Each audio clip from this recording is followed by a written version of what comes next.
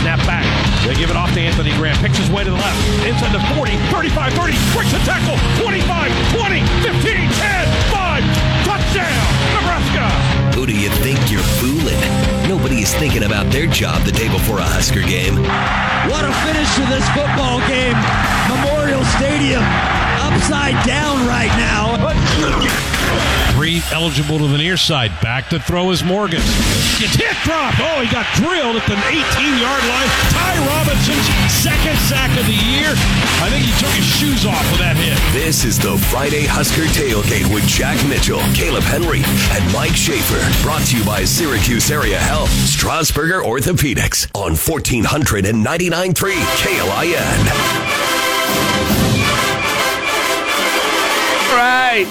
Game day eve once again, and it is time to get ready for home game number 2 for Nebraska. Louisiana Tech, the Bulldogs coming into town.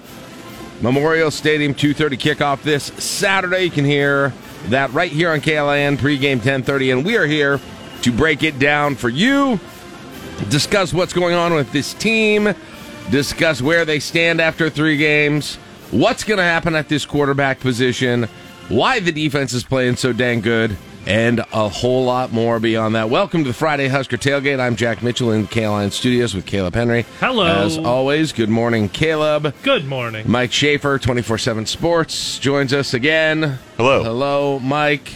We got Kenny Larrabee in here. He is running our video. If you want to watch us on Facebook, you can do that. Facebook.com/LNK today.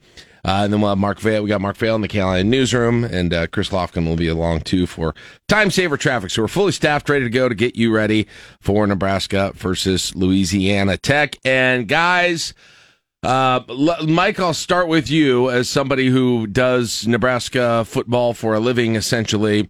How nice was it to come off of a game where there was not kind of an existential crisis that necessarily needed to be discussed throughout the fan base, in all your radio interviews, on your message boards, and everywhere, at least for a week? It was certainly nice to enjoy some of the calm that comes with a win. Now, because it occurred with a backup quarterback that for the first 2 quarters, fans were just determined to say that everything he did was actually bad, at least on the message board that I run. Yeah, it was weird.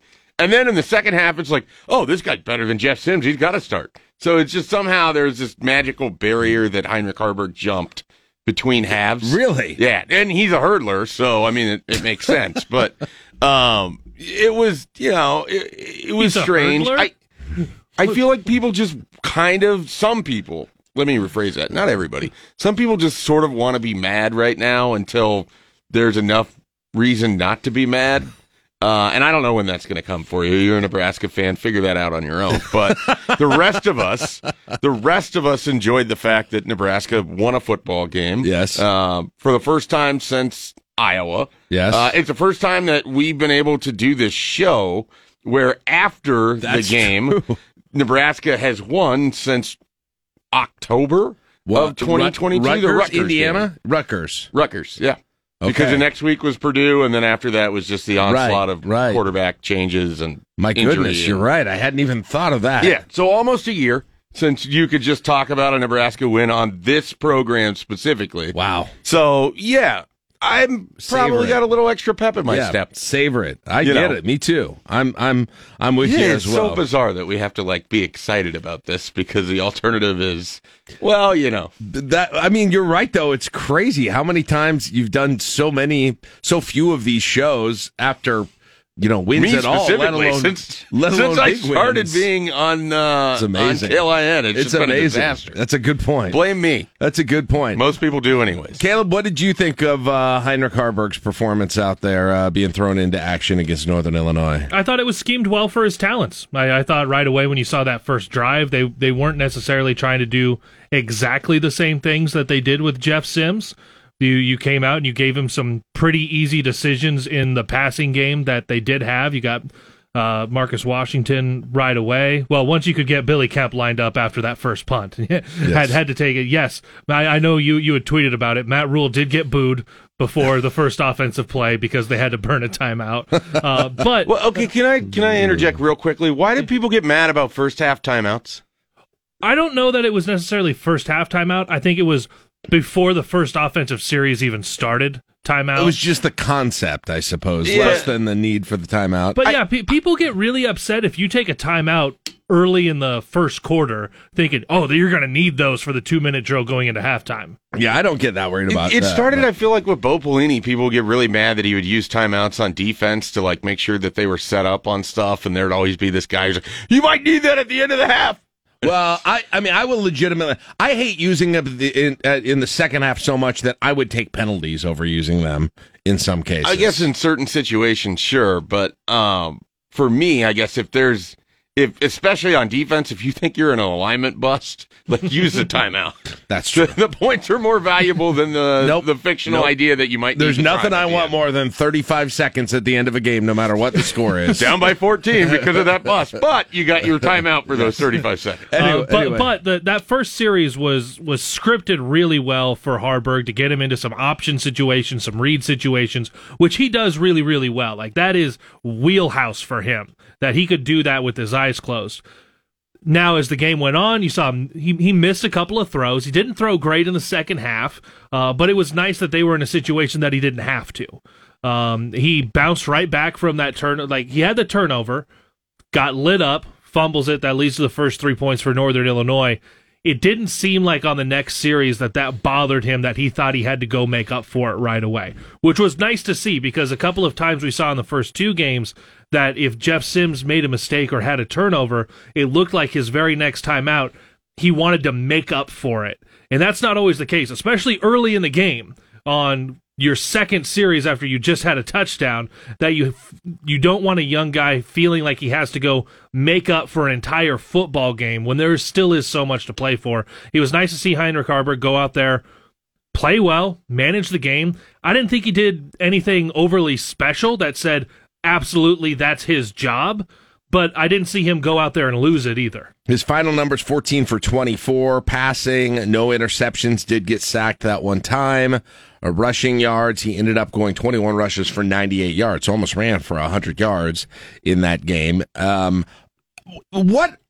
guess to preface the inevitable discussion that's going to be coming, maybe for the rest of the year, maybe not, I don't know, between these two quarterbacks, and I know if you're not watching them in practice, it's hard to go real deep into this, but from what we have seen, what we know, how would you best describe the differences in strengths between, or the differences in what you get, Mike, between Harburg and Jeff Sims, or is there that? Maybe there's not. I don't know. As the offense is currently constructed, I don't know that there's a huge difference between the two of them. I mean, at least in what we've seen. I don't want to talk about like Jeff Sims, Georgia Tech, because we have 2 games of Jeff Sims, Nebraska, and it doesn't matter what he did at Georgia Tech as much because those pieces aren't around him in Lincoln. So with the same offense, I mean, they're largely the same quarterback to me. Like you're looking at the situation where both of their strengths are the fact that they can run and they can sort of survive hits a little bit. They have the same weakness, which is there's no explosion without them. Yeah. Like it's not to be glib. Like they have the same roster in front of them when they play or not. Their best asset is their legs. They both have relatively strong arms. They both can put the ball in different spots. I know there's a lot of talk. I've never heard as many people talk about Heinrich Harburg's high school completion percentage. I've never heard that as much about a high school college quarterback. Was it good? I don't even know. No, what did he do at Kearney Catholic? It was 54%. And then I have to remind people, yeah, you know who he wasn't throwing to? Guys that were going to play football in college. You know what's a little bit different? When it comes out like a rifle, these kids aren't exactly expecting to, the expectation that he was playing with guys that were going to go, it wasn't like his IMG Academy here. Caleb, do you care to comment on that? A Division I quarterback with a cannon for an arm. And this is, when you look at strengths and weaknesses, Greg Sharp even said it on LNK today, not yesterday, but a week ago. Heinrich Harburg doesn't always put a whole lot of touch on the ball. It's coming out hot. So when you do that, and they were what, C1, C2. At times, you have got a freshman or a sophomore that ball's coming out to. A 15-year-old taking a rocket to the chest is not always going to be caught. Like, those are the now there were some talented guys that he was throwing the ball to. They had a modicum of success while he was there at Kearney Catholic. But no, like to Schaefer's point, these weren't a bunch of D1 guys lined up that it was like, okay, well, this guy's going to Nebraska, this guy's going to South Dakota State, this guy's going to Wyoming. Like, whatever the level was, it wasn't a bunch of high-level guys that he was ultimately throwing the ball to. Okay, so what do you think, if there is one, the biggest difference just in terms of style, strengths, any of those things between Sims and Harburg? Same question I asked Mike. It's also a little bit hard because I thought the play calling was more set up for Harburg to have success. The runs, some of it though is they had rhythm. There wasn't the turnovers, so it feels that way because they actually got to run more plays. Yeah, I just felt like the running plays, the quarterback run plays that they had for Harburg really were fit. The situation fit. They just worked. I don't know. I'm not to say that there weren't. I think that probably happened a little bit more for Sims, especially maybe in the first half against Minnesota. But they also didn't run him much at the beginning of the game against Colorado. Yeah, against Colorado, they really went away from. I don't think he ran the ball once in the first quarter, and then there wasn't a whole lot called for Sims, and I think they were trying to keep him safe, but at the same time, that's your one strength with this offense right now is if the quarterback can run the ball. No matter who is back there, your number one strength with this offense is if the quarterback can run the ball. And I think they leaned into that with Heinrich Harburg. Yes, against a Northern Illinois team that's not Minnesota and it's not Colorado, but I thought the play calling could have helped Jeff Sims if it leaned more into that when they went out to Boulder. And maybe things change a little bit. But, I mean, yeah, the offense is ultimately going to look different if you're getting down into scoring territory and you're turning it over each time or you're not catching the snaps. I can absolutely get that. I think the biggest difference between the two of them is that from the little bit we've seen, I think Harburg runs the read and the option a little bit better. It just looks like the decision comes quicker. I think when you get into the passing part of the game, I think Jeff Sims actually passes a little bit better, even though I don't think he has as much power on the ball. Okay. Now, maybe I'm asking that question to the two of you. I'm really forcing you to split hairs. And if that is the case, to me, it's an easy answer in terms of what you do for this quarterback position, and that's find the guy who's not turning the ball over excessively. I think you're going to need both of them. I mean, there's no way I see the season playing out with 9 remaining games, and you don't need both of those guys with as much as you're going to have to run the quarterback because, as I said, and I think everybody here agrees, that's your best weapon. Like you're running your quarterback as your best weapon, so you need both of those guys because the chances of one surviving 9 games, if Jeff Sims had a game with 20 carries, Heinrich Harburg's first start, 22 carries, 21 carries. So, you look at it as you're going to need both of them anyways. And so I think they're going to default to when he's healthy, Jeff Sims will be the guy to start with. But the best thing that came out of Saturday, besides the fact Nebraska won a football game, Harburg did not look like he was scared of the moment. Mm-hmm. He did not look uncomfortable. He looked like he was someone who was ready to show up and play. He looked prepared. Like the amount of people that expected that to go against Nebraska, at least from the message boards, because of the spring game that Heinrich Harburg had, which again was against a defense that has kind of made every quarterback other than Shedeur Sanders in one half. So two of in the 3 quarterbacks. Let's say in 1 quarter. Yeah. I mean, even then, his first half was not good. So I think that people can at least feel confident that if it is Heinrich Harburg, it's not like your offense is just going to be this completely one-dimensional thing. You still have a lot of issues, which is you don't have enough explosion on the field, and that was not helped by the news of the week that I'm sure we're going to talk about. We'll get that in a second.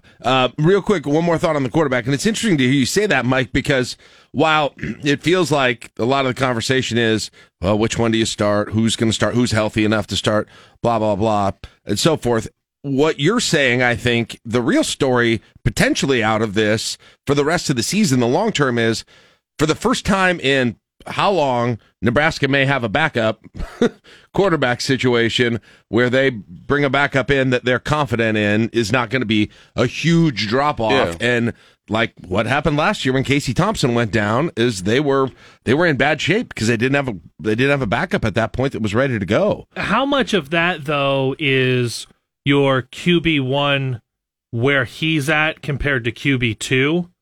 Like, because you talk about last year where Casey Thompson was compared to his backups and what he was able to do with that offense and the playmakers that they had out there compared to this offense where Jeff Sims is now, where we think Heinrich Harburg is QB1 a little bit lower on the ceiling, but QB2 is a little bit higher, so it looks like there's not as much drop-off. I saw those based on the talent that they have and what the offense is built to do.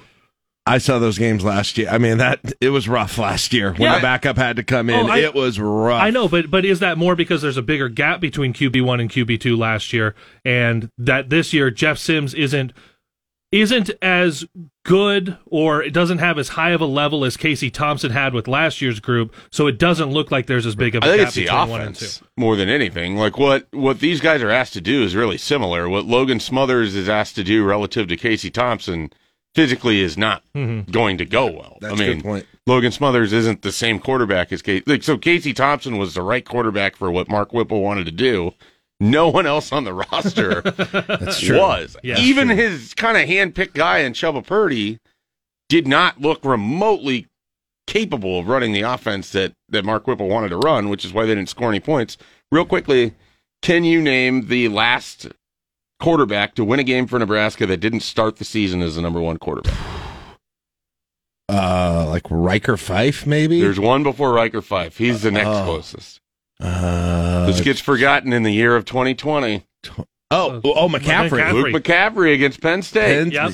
Your last two backup quarterback wins, Luke McCaffrey against Penn State, Riker Fife against Maryland. Wow. Now, the only thing I can ever think about with Luke McCaffrey is the Illinois game in 2020. Yeah, I know. That game basically just... That He started that Penn overshadows State anything game? that He happens. started the Penn State game. Really? He got benched at the end of Northwestern. Okay. When Adrian threw that interception. He threw it down the middle of the field, goes deep to the safety, and then they bring in Luke, and Luke marches him right down the field, and then he throws a pass directly off of an offensive lineman's helmet. Wow. The ball sails in the air, and Northwestern intercepts it, and Nebraska loses. That's a real thing that happened, folks. I barely remember. That whole season is like a fever dream, to be honest. So that's how rare it is. Yeah. Because they've had a fair amount of backups in the last decade. That's true. And they have 2 wins that I can name. That's a good point. Yeah, when they've went to the backup, it's not generally. So now 3 wins. Real quick, let's talk a little bit about the other big news of the week, which is the injuries at the running back position, Mike. I mean, just beyond the cruelty of it all for these guys each in their own way. Irvin finally gets on the field recovering from injury. Ramir Johnson has missed an entire season for like no reason last year, and now they both got their shot. Yeah. And they both, had their moments where they were looking good. The abject sort of cruelty of it for both of them. But, boy, how much the answer and how it impacts the offense is pretty obvious. It's Anthony Grant's game now, right? Yeah, it's Anthony Grant's game, and you don't really have, relative to we just talked about, you have 2 quarterback options. You now really only have 1 running back option. And we'll see what Emmett Johnson is and Quentin Ives and everything else. But those are 2 guys that are a little bit smaller. You've lost the power component of Gabe Irvin, which, as we saw against Northern Illinois, there was probably about 5 rushes that went for 1 or less yards. And then he also, at the end of that game, because of those 5 rushes where you just slam into people, suddenly when you're starting to, run away from teams, those become bigger gains. Yeah. And he was able to take advantage of it. And Anthony Grant was able to take advantage of it. And so you lose having that kind of 2-headed monster there. You lose your probably favorite kick returner, which... they wanted to be aggressive. Now I'm curious how aggressive you're going to be with whoever it is that's back there. You felt like Ramir had a good sense of what he was going to do, and he obviously had the big return against Minnesota that set up their touchdown in that game. So it's a big loss. I mean, there's no question about that. I think for me, I viewed Anthony Grant as a guy that was ultimately going to take the job back anyways. I think he's the most talented of the 3 running backs. This makes some people very angry because not just that fumble, he, at the end of last year wasn't particularly good, but 99% of that on the offensive line, and the play calling and a little bit on him just sort of dancing instead of getting forward. I thought he's looked pretty good Saturday night against Northern Illinois. I agree. So at least you're in a situation where you had 3 running backs, and if 2 went down, you have a third one that You're comfortable. That's He was the a leading big worry. rusher last year. Yeah. But now you need Anthony Grant to stay healthy. However, he has been incredibly durable. I mean, he had 218 carries, I believe, last year. He's a guy that I think would be more than happy to have 20-plus carries in every game. I don't think that's going to happen. But that's what he would love that if he could get it. And I think that he is going to finish out well. I think that he showed against Northern Illinois. He showed against Minnesota, even on that run with the fumble.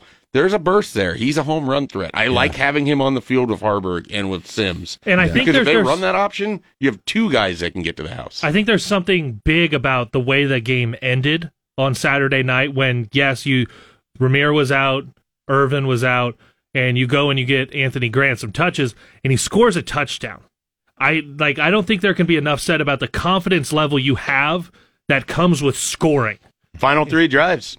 Go look at that. Well, that is as drives, a total offense, but just for the running back room for Anthony Grant, where it was, and I know Matt Rule was saying that, well, he wasn't really in the doghouse. This is just how things set up. No, he was in the doghouse. He fumbled. There was all the stuff that had been put out there about fall camp. I thought he was in witness protection. Yeah, because of the way the fan base reacted. Yeah, they didn't play him in Colorado because of what happened in Minnesota. But for him to come out, score a touchdown, and then now it's his show. Yeah. By the way, here's where it was. Ramir Johnson and Gabe Irvin had 172 and 95 career carries. Okay. Emmett Johnson and Quentin Ives combined for 0 so far. Mm-hmm. Since high school, Anthony Grant has 596 collegiate carries, 234 in Lincoln. Yeah. That's a guy who, if it gets to just a running game, he's probably going to get it 20 times, 20 times. And one more thing to add on that. The other thing, I bet Matt Rule wishes he had that whole thing back with a fumble and Anthony Grant. 1,000%. Because, it's funny, I was talking to just people on Twitter this week, and they're like, well, he's a fumble machine. And I'm like, do you realize in all whatever carries amount you just had, I believe he's got 2 lost fumbles in his career. Yep. One of them being the Minnesota game. He had one against Illinois. He is not he may have been for a week this fall. Right, and he may need to improve some technique, but there's been this fake the Mandela effect essentially of him being a fumble machine last year. Mandela effect. I wasn't prepared for that. That's seriously, it's happened. They've got people try it on your message board sometime. What do you think if you had to guess how many fumbles Anthony Grant's lost during 500 plus carries in his career? Everybody's gonna be like 13, 15. 2. Yeah, that's. I mean.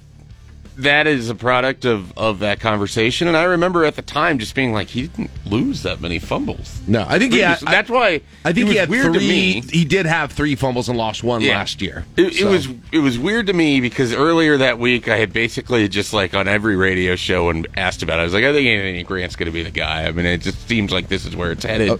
Yada, yada, yada. You get to Saturday, and Matt Rule's just like, Anthony Grant fumbles too much. And I was like, all right. Yeah. You're just, all my info out.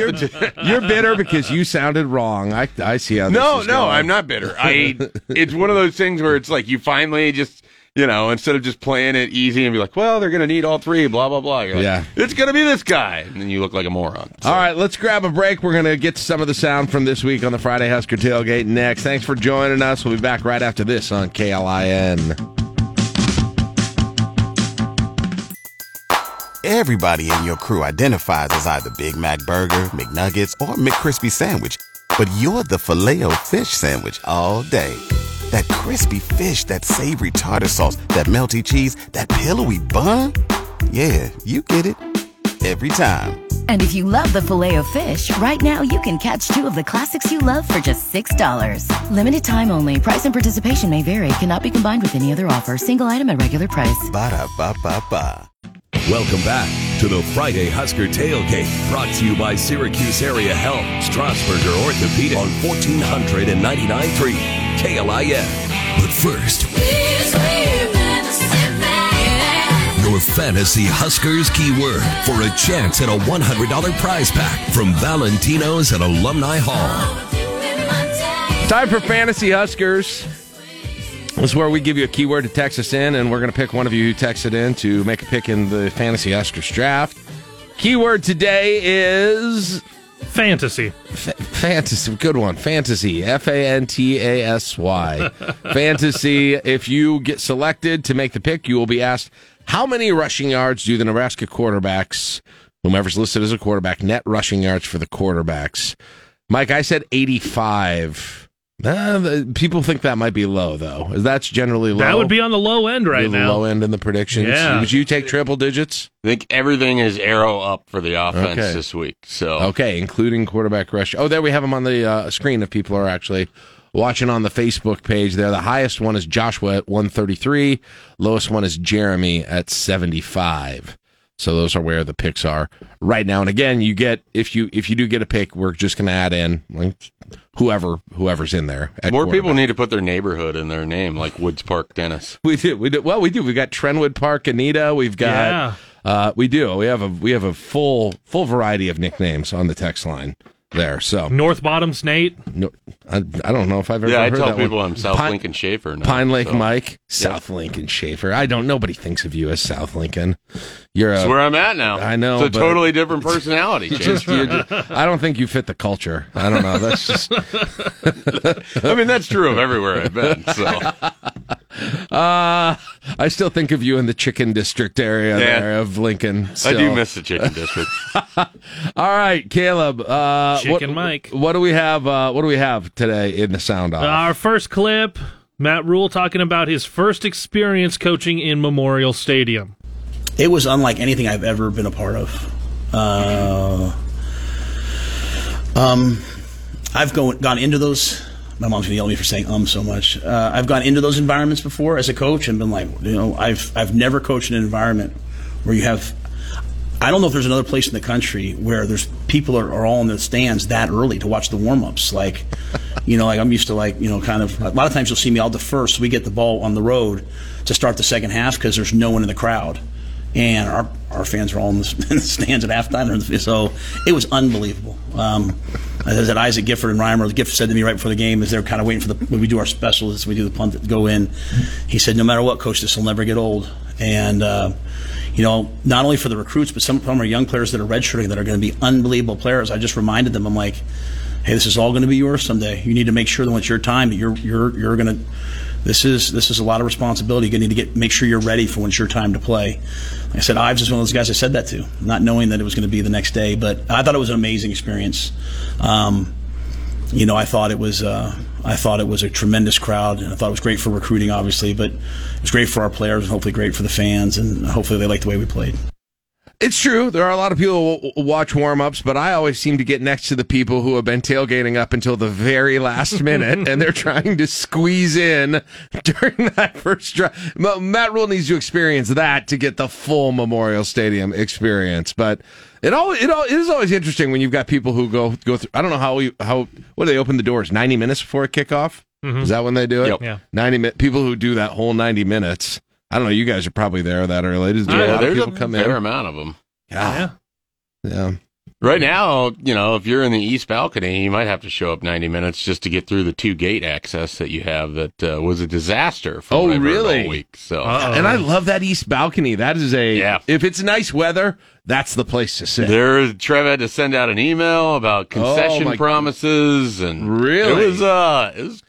I'm surprised it didn't make it the airwaves. I didn't know about this. I was out there. I believe the east balcony to be the hidden gem of Memorial Stadium. I think it's been discovered now at this point. Those new seat backings and everyone's using the same. There's more room. There's extra leg room. Yeah, everyone's using the same concessions now. You know what? I don't even want to talk about that. They have like concession stands that are just for a small group of people up there. Well, it's no longer just a small group. Now everyone's using it. Secret's out. Crap. That makes me very sad. I thought that was my thing. Time to build another expansion. Yep, exactly. The east, another balcony, another higher level. Because more seats is what Memorial Stadium. Can we get there's going to got to be a new volleyball game pretty soon, maybe. So the South Stadium balcony. The South Stadium balcony. I don't know. Those are good seats. But again, credit. It's not that I even not believe he's faking or anything, but credit to Matt Rule for knowing how to talk about this fan. He did it a couple of times this week, and he is just very good at communicating with this fan base, and it's going to look. He's still going to get criticism at time, but I think it is going to buy him a lot of equity with this fan base by being clear that he thinks about and understands and is passionate about the same things that they are. So there's been a lot of coaches who aren't very good at that. So you want the clip where he talks a little bit more about the fan base? Sure, go ahead. He was asked initially about the potentially rainy game that will happen on Saturday. Listen to this one, yeah. Yeah, Jay came up to me on Tuesday, and so we did it last night. We practice Wednesdays. We practice half on the fields out here, half in the stadium. We did some wet football stuff last night. Luckily for us, you guys know us, like we don't go inside in camp during the rain. So in training camp, we don't go inside in the spring. We don't use the indoor facility unless we absolutely have to. The doctor comes in and says it's too hot, you have to go in the indoor. Otherwise, we're outside because we play outside. So we've gotten lots of reps in the rain. Got lots of reps this week during a wet ball drill. And, the great thing about being at the University of Nebraska is, everyone's going to show up no matter what, And for me, I think about all the people coming and sitting in the stands. I think about your family and friends, my family and friends, everybody going out there. They can't come and have us bumble the ball around because it's wet. There's a standard. We have to play in a way that's, as Coach Osborne would say, is pleasing to the fans. And, it was reminded me by a former player last night, George Kairos, there's a bunch of people all across the state that are working hard that can't come to the game. There's a bunch of farmers, sitting in their cabs, working on fields. They're going to be listening to that game. So we have to play to a standard, and we have to show our gratitude and thanks. And so I'm thankful for all the people of the state and everything that they do. So we have to play well. So you can kind of hear in my voice, I'm trying to make sure our guys understand, there is no excuse for not playing Nebraska football. And so we hear a lot of excuses. We hear, when I said you can hear them if you want to, I'm a little banged up. We're a little banged up. We're a little tired. We've been through a lot. Who cares? This is what it means to be a Cornhusker. So this is an amazing opportunity. So I welcome the rain. I prepared all camp in the rain, saying, hey guys, when it rains, you better go out there and be like, hey, we do this all the time. So that's why we did mat drills in the snow. I hope it's a messy, ugly day because it gives us a chance to show what we can do. By the way, precipitation potential right now, according to the Hour by Hour, the National Weather Service, at 2:30 p.m., 66%. Likely chance of thunder all the way from 2 p.m. until 6 p.m. I don't know. We probably should get more from somebody who's a better meteorologist or an actual meteorologist, but it does look like the chances are certainly there. In fact, maybe even likely for precipitation. Let's hope there's not chances there for a lightning situation, because we all know how fun that's been, and it's been something that's been kind of frequent, it seems like, in college football generally this year. Every time I pull out my score app, it seems like there's a bunch of games that are delayed by lightning here at this point. But I don't know, guys. It kind of seems like he's been waiting for this. Remember he brought them all out and he had them practice in the snow or run drills in the snow that one time, and he's been waiting for this. He's wanted to play in bad weather for a while here, so I actually believe him when he says that with this whole thing. Although I think he'd probably rather have it happen against maybe a Big Ten team that was going to try and throw the ball around a little bit, but nonetheless, a Purdue or a Wisconsin. Every time we hear Matt Rule talk, I feel like he was hired 5 to 10 years too late for Nebraska football, because now that divisions are going away, I feel like Matt Rule would have just thrived in peak Big Ten West. That's interesting. Yeah. Because he wants it just to be, we'll punt 14 times today. Right. Well, we'll get a special teams break and win 10-7. Yeah. But I guess, if it is a situation where it is rainy, where it is a little messy, the wind looks like it could be up a little bit there as well. You do hopefully have an offense here that is gonna travel no matter what the weather is here, and hopefully won't be an issue. Wouldn't that be something if you go to Wisconsin in November and they're trying to run their offense, which they really should just be continuing to run the ball, but they insist on throwing the ball. They still look good running the ball. They still look good running the ball, but they try and throw the ball to athletes that are not quite made for that offense yet. And they've looked good running the ball against non-Power 5 opponents. Yeah, against non-Power 5, playing Buffalo and Georgia Southern have probably helped. The irony, though, if you had such bad weather there against Wisconsin that it hurt their offense and didn't hurt Nebraska's offense, sorry, I'm just fantasizing right now about certain situations. All right, what else do we have here, Matt Rule talked about what it felt like for him addressing the football team after the injuries that were announced earlier this week. Yeah, I think when I addressed the team about specifically about Rahmir, I think probably for the first time in my career, I got probably a little emotional in front of the group. I just thought, I don't know if he'll ever play again. And it's like, you can't tolerate other people taking things for granted. When I know, and Rahmir's having surgery today, and Gabe's having surgery today. Gabe had surgery yesterday, successful. Rahmir and Boodle are having surgery today. So I talked to both those guys this morning via text. And, if he's going to go out there and go through that surgery, hoping that he can play football again, then we're not going to tolerate as an organization, coaches, players, staff, anybody, feeling sad about the schedule or their situation. It's an absolute blessing to be here. We're fortunate to be here, and so I think that's the message, that no one's promised anything. So let's make the most of today, take advantage of today. Why do you think do you think it was the nature of the injury for Rahmir, or why? I mean, obviously both of them are out for the season, and that's tough. But why do you think he singled out Rahmir like that for? He's older. Because I think he still has a year left too. If he got a medical, he could still play 2 years. Yeah, but still, yeah. I just wondered about that. Some of it's a little bit age, but you typically don't hear coaches, especially the way he talked about Rahmir Johnson prior to this last game. Everything that he had said back in the spring, what we had heard through fall camp, was got a chance to play on Sundays because of his skill set, catching the ball out of the backfield, those types of things. You don't typically hear a coach when there's a season-ending injury that week talk about, I don't know if he's ever going to play again. Yeah, that's not a statement that tends to come up. So that makes me think there's a severity to the injury with the surgery that has to happen, that it's going to be a long rehabilitation. This is a shoulder, right? It could be a chronic issue. It could also be this. He's probably really close to 23 years old. So even if he has 2 more years, he'd be coming back at 24, which I'm not entirely sure this staff would want. Yeah. And maybe somebody would, but then he's 24 years old in his 6th year of, it's really, we've gotten sort of to the point where, he'd have an extra year. Not everybody wants to be Rocky Lombardi. I mean, sometimes that's your only option to continue playing football, but, right. But there's a guy petitioning the NCAA right now for like a 9th year. Or 8th year. I saw that. That's incredible. At that point, I think it's fair to say you've had your opportunity. It's time to move on. Which Shipley is it this time? And it is just going back though to Rahmir especially. Man, guys, it is frustrating because it felt like you had a little bit of it 2 years ago.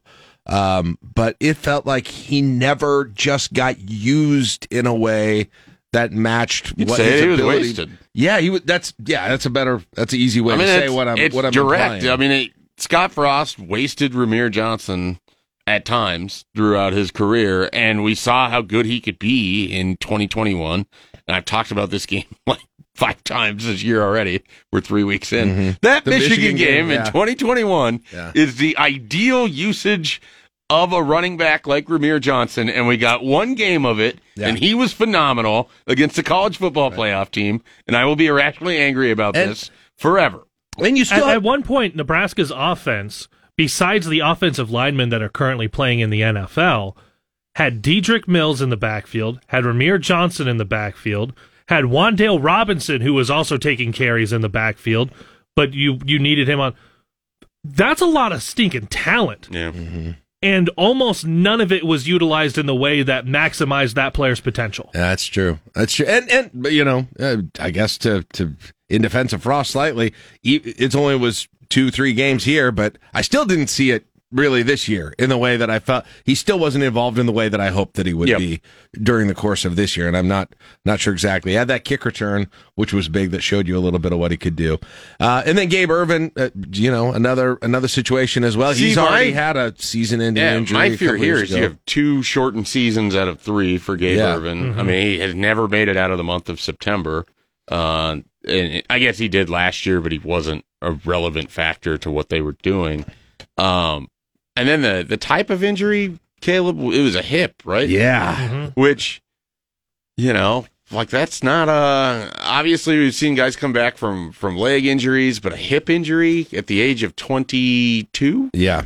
21, 22, like that's kind of like makes me sort of like, oh, I don't know. And then here's the thing, and we're going to learn it real quickly with Matt Rule, like they don't really, when you're out, you're out. They're not waiting for you to come back and you're going to get your spot back and all of that. They got to move forward. Right. In the running back room, whether it's Quentin Ives, whether it's Emmett Johnson, whether it's Kawan Lacey who's coming in, if they go out and get a transfer running back, which I suddenly think that they will. Yeah. They're moving forward. You know, Gabe Irvin has twice had kind of the opportunity right in front of him, only to have it snatched away by injury. It's That's like frustrating. I said, cruelty of the whole thing. But you did touch on exactly what I was going to ask you there. I mean, Anthony Grant's a senior, right? Yeah. And they're going to have to go find a running back. So back. these two guys injured, who knows? There are huge question marks about whether they want to, whether they can come back. And then you've got at least, the next two guys now. We have very little idea of who they're going to be. Mm-hmm. Like, this is going to be a long-term issue, you said, and maybe the answer is going to be the transfer portal again. Right. But I wondered, what is that roster even going to look like next year at that position? A.J. Allen was kind of supposed to be the future. There's another one, Caleb, A.J. Allen. Oh, my gosh, yeah. This staff and he never really kind of meshed in terms of what they wanted and what he wanted, and he went into the portal, and he's at Miami. He's not playing there either. So they're going to have to find someone with some experience, I think, out of the portal. I would have a really tough time imagining that if he signs Kawan Lacey, he's going to be in a battle with Emmett Johnson and Quentin Ives. Now, maybe Quentin Ives, who no one other than Nebraska was recruiting, is this hidden gem that completely explodes. I don't know. Yeah. I mean, it's and same with Emmett Johnson. Like, these are two guys that, while very, very productive in high school, we're talking about Nebraska beat out Monmouth, UNLV. Really? St. Thomas. Like, there wasn't exactly the schools that you get excited about with a running back. Do you think they're going to, I mean, they'll still, one of them will probably get carries, though, on Saturday, Absolutely, right? Even if we're a close game. And look, they could end up really good. I'm just saying that the bet on these two guys is out of total outside the norm of what you would expect. So running back, I would imagine, is going to be a thing in the portal. And the nice thing is there's usually a lot of them. The problem is they're not always going to be particular. Like, I feel like other than Kenneth Walker, can you think of a lot of impact running back transfers? Ooh, man, putting me on the spot right now, but I'll think about that here for the kid.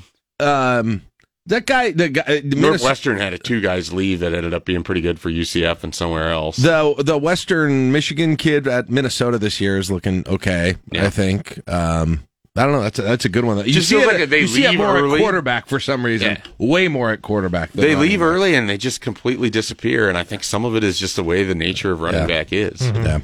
All right, let's grab our break here. I want to hear a little bit from Caleb and Mike on the very latest. I know we heard a lot of clips here, but what we do know, not less in terms of philosophy about who's playing quarterback, but just what we know about health situations with quarterback and at some other spots on the team going into Saturday against Louisiana Tech. You are listening to the Friday Husker Tailgate, 651 LNK today with Jack and Friends on KLIN.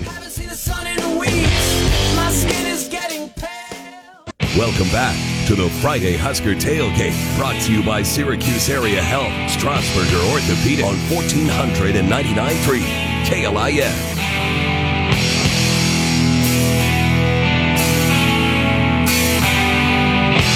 All right, 654 LNK today with Jack and Friends on KLIN. Caleb and Mike, I guess, both of you guys, but yesterday I know we had a little bit of Matt Rule kind of waxing poetic about farmers and tractors listening to the game and playing in the rain and all those things. But I wanted him to shout out and say, on all of our great radio affiliates. Yeah, I was like, come on, finish the thought, Coach Rule. All of the farmers love KLIN. What if he just started name-checking farm communities throughout the state? That would have been nice. He would have. Hey, whether you're out in Imperial or Ainsworth Oh, he would have had to bring up the special teams coach to really do that. Ed Foley would have been the one who. Ed Foley had a nice slice of pie out in Thetford. I bet Ed Foley's getting excited for the offseason. It's about time for that trip again. Anyway, what did we learn anything just about injury situation? Can you guys read between the lines? Have any idea what's happening at that quarterback position? We talked a ton already about sort of the what should you do. But what can you do? Can we talk about that right now a little bit? Or do we have any idea? Well, I mean, Matt Rule said multiple times he's not naming a starter before Saturday happens, so we'll find out Saturday during warm-ups which one's taking the reps with the top team. I had been of the mindset it was going to be Heinrich Haarberg because I wasn't sure that Jeff Sims was going to be ready. I don't think that you play him unless he is ready, especially with the field conditions potentially being what they could be. But the way that Matt Rule talked about Sims on Thursday indicated that he is close to pretty much past his injury entirely, which then strikes me as it's going to be Jeff Sims, because the biggest thing about this entire game, whoever you start in this game, assuming they stay healthy throughout the duration of the game, has to start against Michigan. Because the idea of throwing someone into that game, like if Jeff Sims doesn't play against either of Northern Illinois or Louisiana Tech, and you're like, all right, Jeff, here you go. Here's Michigan. Yeah, the most difficult. Seems like you're asking to fail. What are you going to do if Haarberg, if Sims can't go or shouldn't go against Louisiana Tech? You start Haarberg. You play Haarberg, and he has another, and he throws for 3 touchdowns and runs for 2 touchdowns.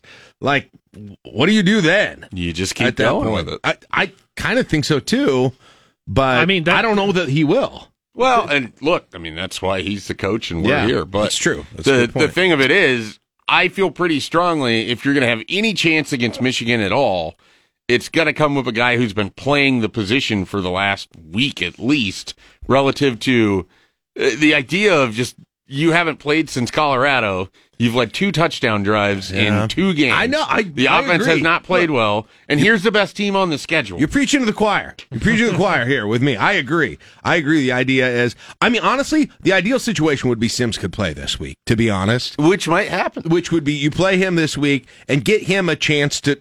You get a chance to see if he's going up against a defense like Louisiana Tech and gets to have a day like Harburg had last week, you feel a lot better saying, okay. Or better. I mean, I kind of expect better. Or better. Yeah.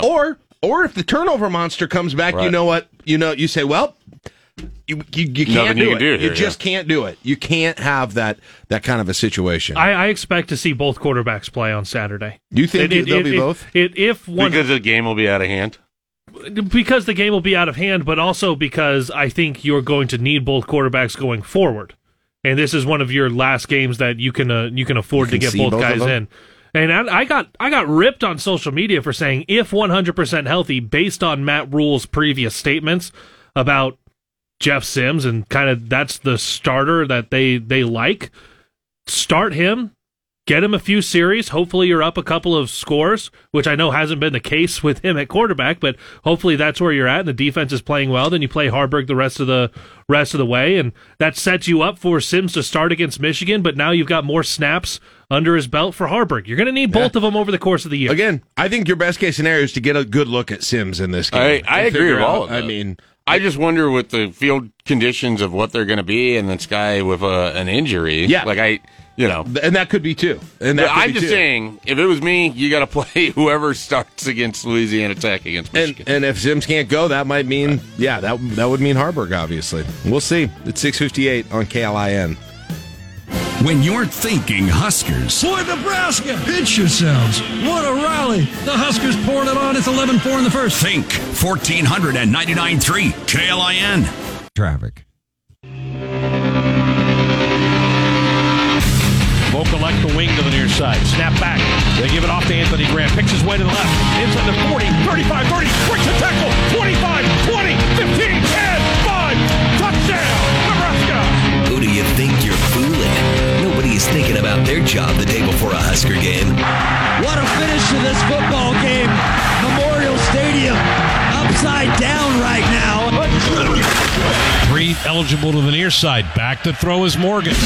Gets hit, dropped. Oh, he got drilled at the 18-yard line. Ty Robinson's second sack of the year. I think he took his shoes off with that hit. This is the Friday Husker Tailgate with Jack Mitchell, Caleb Henry, and Mike Schaefer. Brought to you by Syracuse Area Health, Strasburger Orthopedics. Who showed out this week? We award helmet stickers next. Presented by Blur Events on 1499.3 KLIN. All right, 7:06. Welcome back. Very lively during the break. Sorry. About nothing no one else cares about. That's true. That's the best part. A lot of things that nobody else cares about. So, anyway, glad to have you back with us on the Friday Husker Tailgate, 7 o'clock hour. Still coming up this hour, we're going to count down the 5 things you're talking about this Husker weekend. We are going to do our Big Ten look around here. Big Ten is, I don't know, man. It stinks. That's one way to say it. It stinks, so we'll get into that a little bit later. 8 o'clock hour opposition disposition. We'll take a closer look at Louisiana Tech. Kevin Suits is going to join us, and we will get into our picks as well. So, busy day here. Spend the morning with us on the Friday Husker Tailgate, but now it is time to make some college students' day by giving them a virtual helmet sticker that they can cherish forever. They'll be calling their families a little bit later this morning and say, "Hey, Ma, did you see? I got a Friday Husker Tailgate helmet sticker." Who will it be this week? Who wants to start this week? Any volunteers? I'll go first. You want to, in case everybody has the same ones, like we all do on every segment in this show anymore? I'll go first just because Okay. I want to be the one to give this one first. Okay. Heinrich Harburg. Okay. You're a backup. You go in. I don't care who the opponent is. You got your first Power 5 start. Nebraska kid, wasn't even traveling a year ago. There were some concerns about what position he was going to play. We didn't get to that one in the sound off, but the coaching staff said, "No, we like you at quarterback." He didn't jump in the portal. He stayed the course. Stuff happened. He got the start. He got the win. He managed the game well. Helmet sticker, Heinrich Harburg. Were you giving Heinrich one? I normally would. I'm going to hold off Okay, just to try then to get some different Let me people stay on Harburg because I was going to give Harburg one too, and I know you probably. I knew there would be other ones, but all things considered, right? I thought he did his job. He did his job very well, and what has to be not only exciting but a bit of a nerve-wracking situation here, and especially that look. Nebraska's lost to Northern Illinois before. Nebraska's lost this exact game before multiple times, no matter who's at quarterback. And this game, I mean, now it doesn't necessarily seem like it, but there's some pressure going into that game, right? If things don't go well at that point, that is going to really kind of tarnish a memory that should be something that's really special for him. But I thought he did a good job. I knew, look, Caleb, I knew, as you said, he was going to be a good runner. He was a better runner than I thought, even. I think one of the things he does have to figure out is, like, he does either need to go full power into everybody or slide, not do the half and half thing, which he tried to do a couple of times. Nope, Satterfeld just says, just go do whatever you want. You wouldn't have told Eric Crouch to slide. No, I'm not telling him to slide. I'm telling him to either slide or run the guy over, not some combination of that, which he sometimes did a few times. The amount of people on social media that when I said, "Man, I'd love it if Heinrich Harburg could get some time with the baseball team to learn how to slide," and they were like, "You pansy, that's not Nebraska." I was like, "Okay, I'm sorry." That I would love for his long-term health to be okay. And again, I'm with Satterfield too, if that's what he wants. But in all seriousness, there were times where it looked like he was thinking about sliding, but he didn't really want to. He was in between, yeah, and he was sort of at this in between spot, but. His speed around the edge was good. I mean, as advertised, it is kind of interesting to think about what kind, how he differs as a runner than Sims. Like, I don't know who's faster straight ahead. I think Sims is going to be a little bit more shifty, maybe making more moves than Harburg, but I don't. They really both have know. elements of power. Like neither one is like gonna juke anyone. That's true. Maybe and then it's not just straight line speed. Like they have elements of power in their game. Yeah, like I keep looking at their games and I'm like, yeah, it's actually pretty comparable with the two of them. The Harburg slide thing, it's worth remembering outside of, whenever they would go live in practice, it's not like he's been able to go against other teams a lot. So, like, learning the speed of the college game was happening for him as it was going on. Yeah, that's true. So, part of it, part of why he might have been in between is just misjudging. But I'm with Satterfield. I mean, let him. This is a weird way to think about it, but it's if you're going to run now, you've got two quarterbacks that can run. That is going to be one of your best options. You can't not be aggressive with them running because you're worried about 100%. Injuries. And now you got two of them. It's like you got two lives at the end of Mario World. And if you get down to a third, there's Chubba Purdy with starting experience. There you go. Yeah. Yeah. If you're going to lower the shoulder, he's not going to do it on a lineman. Most likely, he's not going to do it on a linebacker. By the time he gets to somebody, it's going to be a defensive back. Maybe he's going to let Anthony Grant pick it out for him when he's going to lower that shoulder. Right. Yeah. He can do that too. Yeah. But that plus it fires everybody up, right? I mean, I think people like it. Yeah, the people like it. People like it. All right. Go ahead. Phelan Sanford getting a helmet sticker. Oh, that's a special teams one. Normally, these go to Brian Buschini, and I knew this as soon as it happened. Still a little salty about what happened in Colorado. So no helmet sticker to Buschini this week, but his cohort in crime, a good coffin corner punt, and right there, Johnny on the spot, Phelan Sanford. He has been on this team since roughly 2011, I think. And he's still a junior. Yeah, it just feels like he's been around forever.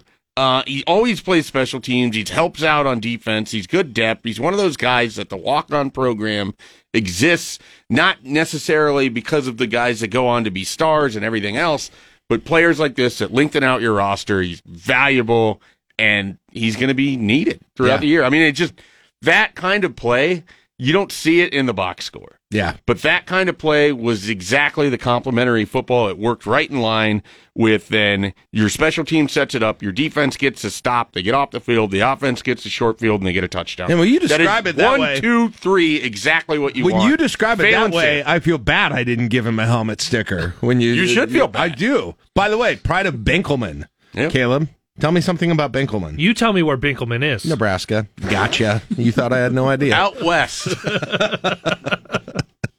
He's played, by the way, every game since played the last 5 games of the COVID season. He's played in every game since then. No, he's been around on special teams, but also he was rotating in on defense as well. He played extensively on defense last year. The only thing I remember too, not the only thing, another thing I remember about him is that every time they put out those talk about the physical testing results that they do in the offseason, he's like way up there. Yep. Like he's running with the 5 stars and well, doesn't matter 4 what stars, but what he's coach, always up there. He's impressed. It doesn't matter who's running special teams, which coach. I mean, he's just a guy that's a valuable part of this team, and nobody knows about it. Phelan is built for the combine. Yeah. He's going to have a hell of a pro day. Honestly, Rule talked about him like he's good enough to be a true special teams specialist, like at the next level. And I don't know if NFL, I remember Steve Tasker for the Bills back in the day. That was what he did. But I don't know if NFL teams really draft guys or pick up. They definitely go find guys that have good film. You remember Steve Tasker? No. Look Steve Tasker up. It's a little bit before your time. No, that's somewhere between. Kenny's nodding his head. He remembers Steve Tasker. That's somewhere between 6th round and undrafted, but they'll go look at guys like that, add them to their practice squad, and then have the potential of going. Especially for a guy like him, you are depth linebacker, but you will be on every special teams. Yeah. He blocked a punt last year, too. And we need to move on, not just gush about Phelan Sanford for so long. We can, that's fine. But the other thing was, when that play happened, that might have been the most audible yell I had. I was watching by myself in my living room, audible yell I had, just because that ball trickles into the end zone so many times over the last few years. Well, the thing is, and Caleb, because we had such a good view of it, he had beaten that ball so perfectly that initially I thought he was just going to catch it in the air. But he's so good that not only did he not need to catch it in the air, he's standing there parked on the end zone line so he can step up to the ball as it trickles right there, down it. I've got to imagine that's harder than it looks. Oh, it has to be. You got to get the free release. You got to be fast enough. The punt has to stay high enough in the air. Yeah, it's not easy. I feel like you should just say that after every play. Yeah, I feel like that's harder. Especially, on that, obviously it's hard to get thrown down by a 300-pound dude, obviously. But me running down alone at the field, I don't need to be a spectacular athlete. I just need You're not running alone. Get you the have timing, to run past basically someone. alone. After you pass everyone, basically alone. Look in the sky, see a ball. Who are you running past right now? I don't think this guy was ever on punt unit. I wasn't. I was on kick return. kick return my freshman year, and then I don't think I played any other special teams. I was going to say, how far from close to the kick to kick returner were you? Like, were you getting drilled by an air? Stop me when I'm in that area. Kind of in the middle. Closer to the kicker than the sideline, if you really need to know. My second helmet sticker, Nash Hutmaker. Led the team.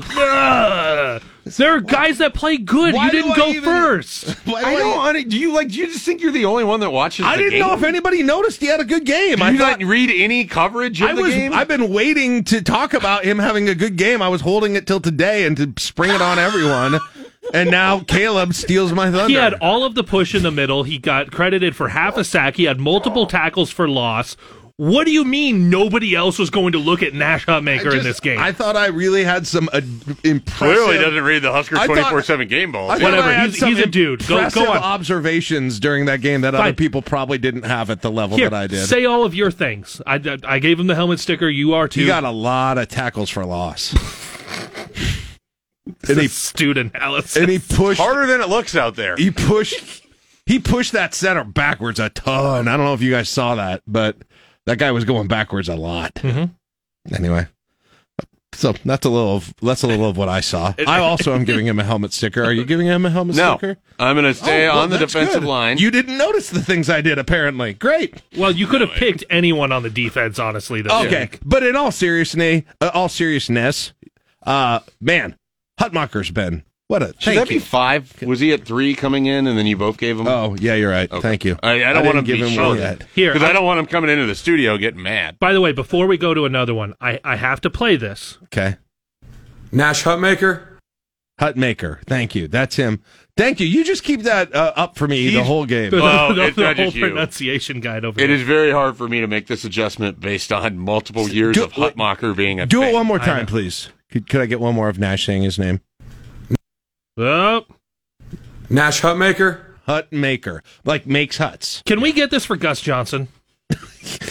Yeah, let's hope that's not necessary again this year. But he's been great. All right, go ahead. All right, I'm going to stay on the defensive line. I'm going to stay in the state of Nebraska. Jack, I bet you could even tell people where Creighton Prep is. And we're going to go with A.J. Rollins, who is the latest player to just sort of emerge on Nebraska's defense, having not played much the week before or the week before that, or even played the position before the start of the year. And he went and had a nice game. He provides good depth.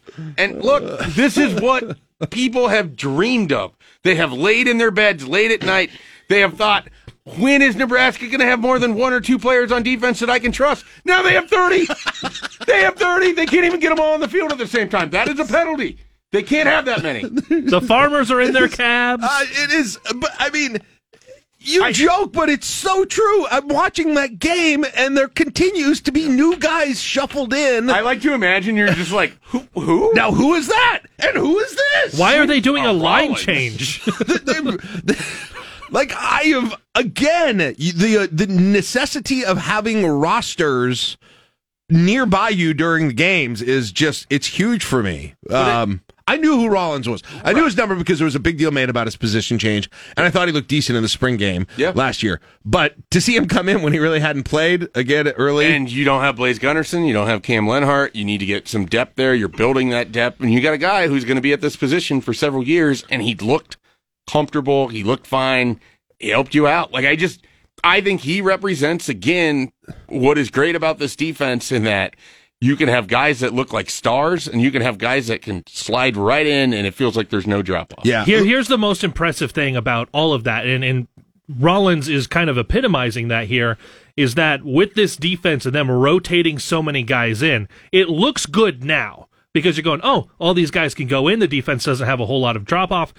It's going to look even better by the end of the season when you're healthy, and in future seasons when fresh, guys, guys are fresh because they haven't had to do so many stops, take so many hits. But the amount of guys getting reps that they would not have otherwise gotten because of the rotation that's going to help out the overall development of the program. We should seriously go through the roster and take out guys who are injured on defense and guys who are redshirting on defense and see if we can identify and sort of figure out an algorithm for who the next guy who's randomly going to be in there and be like, oh, he's going to play in this game? Okay, because that's definitely happened against Louisiana Tech. I just need to go pick someone randomly on here, and I say that sort of jokingly, and I can't really find anyone who isn't already playing at this point. It's a little difficult. Jack's just waiting for the Randolph Kapai game. Yeah, baby. I want to put a pin in that. We'll talk about it more during the morning drive, but I'm curious on Mike's thoughts on that too, when recruits are coming in and kind of seeing what this system looks like, and how it may be hopefully beneficial for Nebraska, but we'll save that for a little bit later in the show today. All right, back to you, Caleb. My last one, Quentin Newsome. Finally got a couple of targets his way, got a couple of pass breakups over there, really liking what he's doing. It's hard to see him get too involved because a lot of folks just aren't throwing near him. Yeah. Probably the most, in my opinion, the most underrated, just for the exact reason you said, probably the most underrated player on this defense so far this year, because if he's doing a good job, you don't know about it for the most part. Yep. And he's tackled solid as well. So Quentin Newsome gets his first one. Was he on one of our teams? Yeah, Caleb, he was on your team. Interesting. Oh. Interesting. Okay, I didn't do it for that reason. Okay. But yeah, unlike my first two picks were Gabe Irvin and Isaiah Garcia Castaneda. So, yeah. All right. Wait, who else is on your team? I'm afraid for the rest of the year. Reimer and Fedoni. So stop it. I'm sorry. Reimer might get one next week just for the profile. That'd be good. That's going to be and get your game program. Spend that $10 or whatever it is. All right. What do you got, Mike? I am going to go with Tom Fedoni, who Nice. has been in the news for things other than football. I guess I don't know. I didn't know this was a thing. He starts shushing the crowd, I guess. Yes. And that got explained to me real fast, and then I never wanted to hear about it again. And it did not go away. But we don't think Thomas Fedoni is going away anytime soon. I mean, he's gotten more snaps each week, starting from week 1 to week 3. He's now fully into a football season for the first time in his collegiate career. This is a guy who's one of the best players I've ever seen at the high school level. One of the top tight end recruits in the country the year that he came out, if not the number one recruit based on services. This is a guy that could be really, really helpful as Nebraska continues to figure out what they are. Let me ask you kind of what you saw from him, and it's been a while back now, but what specifically about him made him so highly coveted in high school? And are you seeing that? Are you starting to see that? Do you think that's coming? He's an explosive athlete that had great yards after the catch because he was fast and strong. I mean, he played wide receiver, and he's learning to play tight end. So it's a transition in that regard. But for what he played at the high school level, he was just big and strong and fast. And then, oh, by the way, his hands are just incredible. I mean, he was pulling in everything. He's the kind of guy right before half that if you had the ball, your quarterback could just sort of chuck it. Like, he was kind of an instant Hail Mary because he could out-jump people, he could outrun people, his strong hands. So I watched him catch 2 Hail Marys in his career, and neither seemed like they were as difficult as the one Russell Wilson pulled off on Sunday. The more run that you get from Heinrich Harburg, the more connections you're going to see. Yep. You're going to see the ball thrown at Fedoni even more. Yeah. Those two definitely, they got the roommate thing going on, and they've known each other for a long time. And so that was actually really cool Saturday night, just listening to both of them talk about that. Like, each individually has kind of gone through it a little bit, has definitely had doubts of Nebraska as a place they needed to be. So for them to sort of jointly have this big night together, kind of a cool thing, I feel like. Hey, are you playing me out with music? I still have a helmet sticker to give away. What is it? What am I winning an Oscar here? Yeah, let's go. Giving you the hook. This is my moment. I have 3 helmet stickers. Who has Jack thought of that no one realized had a good game? And to give it, he already got one. Did I do that? I'm giving another one to Javen Wright. I think I've become I'm the top of his fan club. He was at the beginning of the year. He was the honorary mystery guy. First week of the season, and now he's graduated into I know who he is now on the defense, and I support him strongly. He got his pick this week. He's continued to play well. I really enjoy watching him play. I think he had 3 or 4 tackles in this game as well, and he's a unique. Again, it just kind of goes to something we've talked about before, is just the unique styles of the players within position groups in this defense, which goes to a little bit of what Tony White's doing. He's very different in terms of his size and experience and style than a bunch of the other linebackers in that linebacker room as well.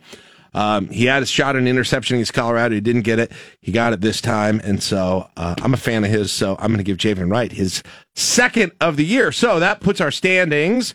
First place, Nash Hutmaker in first place with 5. And then we've got a tie between Cam Lenhart, Omar Brown, and mystery guy, Bear. What's his first name? Mikhail? Michael? Mackay Bear. Not like Gorbachev. Mackay. Mackay. But I still think of him as the honorary. Gorbachev is getting a helmet sticker this week. Jack Mitchell's going to walk in on our news talk show. Gabear, tear down this wall. 2 for Buschini, 2 for Fedoni, 2 for Harburg, 2 for Wright, 1 for Henrich, 1 for Newsom, 1 for Rollins, 1 for Sanford, 1 for Borkacher. So that is where we are right now. All right, we'll take a break. We're going to count down the 5 things you're going to be talking about this Husker weekend, and I'm going to regroup right here on KLIN. When you're thinking Huskers. Intercepted at the 15, and the Husker. If you come across anything that slows you down, call the traffic hotline 402-479-1414. Keeping you moving with Time Saver Traffic. I'm Chris Lofgren. 5 topics to get you going for game day. It's a special Friday edition of the Morning Drive on the Friday Husker Tailgate.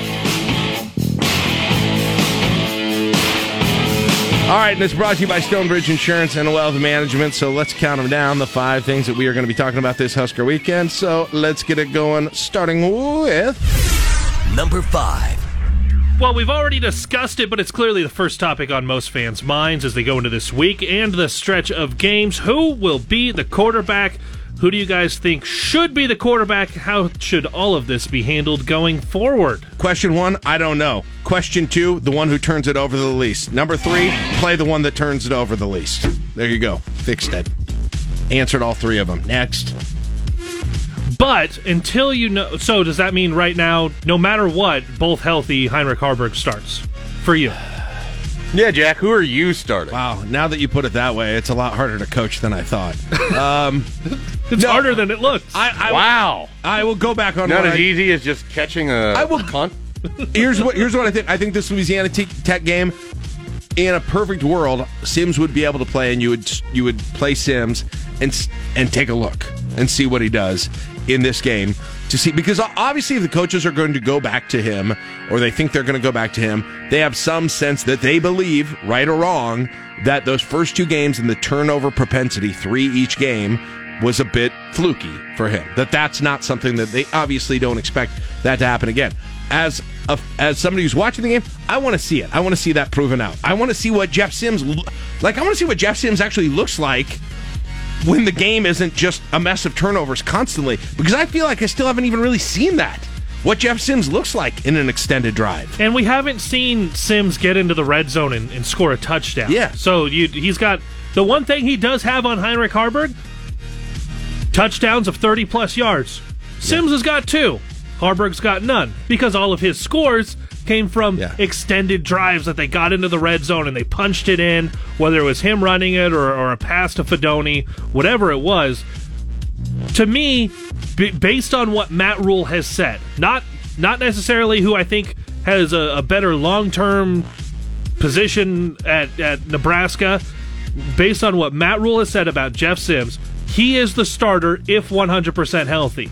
But based on the game looks they now have from Heinrich Harburg, that leash is shorter. I think had they had these game looks on Harburg, you wouldn't have gotten 7 turnovers in 7 quarters.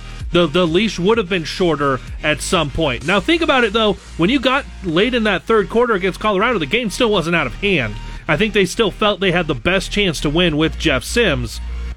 But if it's me, you make sure and you find a way, as long as it's not a close one and you think you've got to go to a specific guy, both guys get run on Saturday. What do you think, Mike? Yeah, I mean, I would, if they're both healthy, I go with Jeff Sims. That's the guy that you thought going into the year that was your best option to win with. I think he deserves the opportunity to play against Louisiana Tech to prove that the first 2 games Might have just been things were a little bit out of sync, and you try to knock some of that rust off because you're going to need him either way. I mean, whether he's your starter or not. But I think that you want to give him that opportunity against Louisiana Tech. I'm just not sure that's what's going to happen. Yeah, I mean, so that's what I want too, I think. But the when that scenario gets a little rocky is if he does come out and the first drive he throws a pick, right? Well, that's football, right? Like, so if he continues to turn the ball over, then it's on the coaches to make the decision right. What's going to put the team in the best chance to win. That is all that. So I don't worry about it too much. He'll either play his way out of the position or he'll continue to retain it. I know that there are a lot of people who are going into this and they already have picked their guy in this whole thing. Well, that's kind of the problem. It doesn't matter who they pick. I have not. I don't know which one is going to turn the ball over less, but that's all I want. That's all I want is the one who is going to be least likely to turn the ball over. Seriously. Because all of the other things and the comparables of them, nothing else even, there's just no differential big enough to override that whole thing. And so whomever that is. Now, how do you effectuate that in terms of who you play? That's not necessarily an easy question. Do you go one out once they do it, and then a minute you don't really want to do that? How do you know who that is in the moment, necessarily? And ultimately, it's tough because either quarterback, whoever you pick, even if it was Chubba Purdy or anyone else in there, they are handcuffed based on the offense's abilities right now. Like, overall, it doesn't necessarily matter the play calling. It's you're down your top two running backs that you had on your depth chart. You're rolling with a guy who's got a lot of experience, but you had him number 3 on your depth chart. And then a couple of guys who have no experience at the college level. A whole lot of pass catchers that just lack the ability to get separation or take the top off of a defense.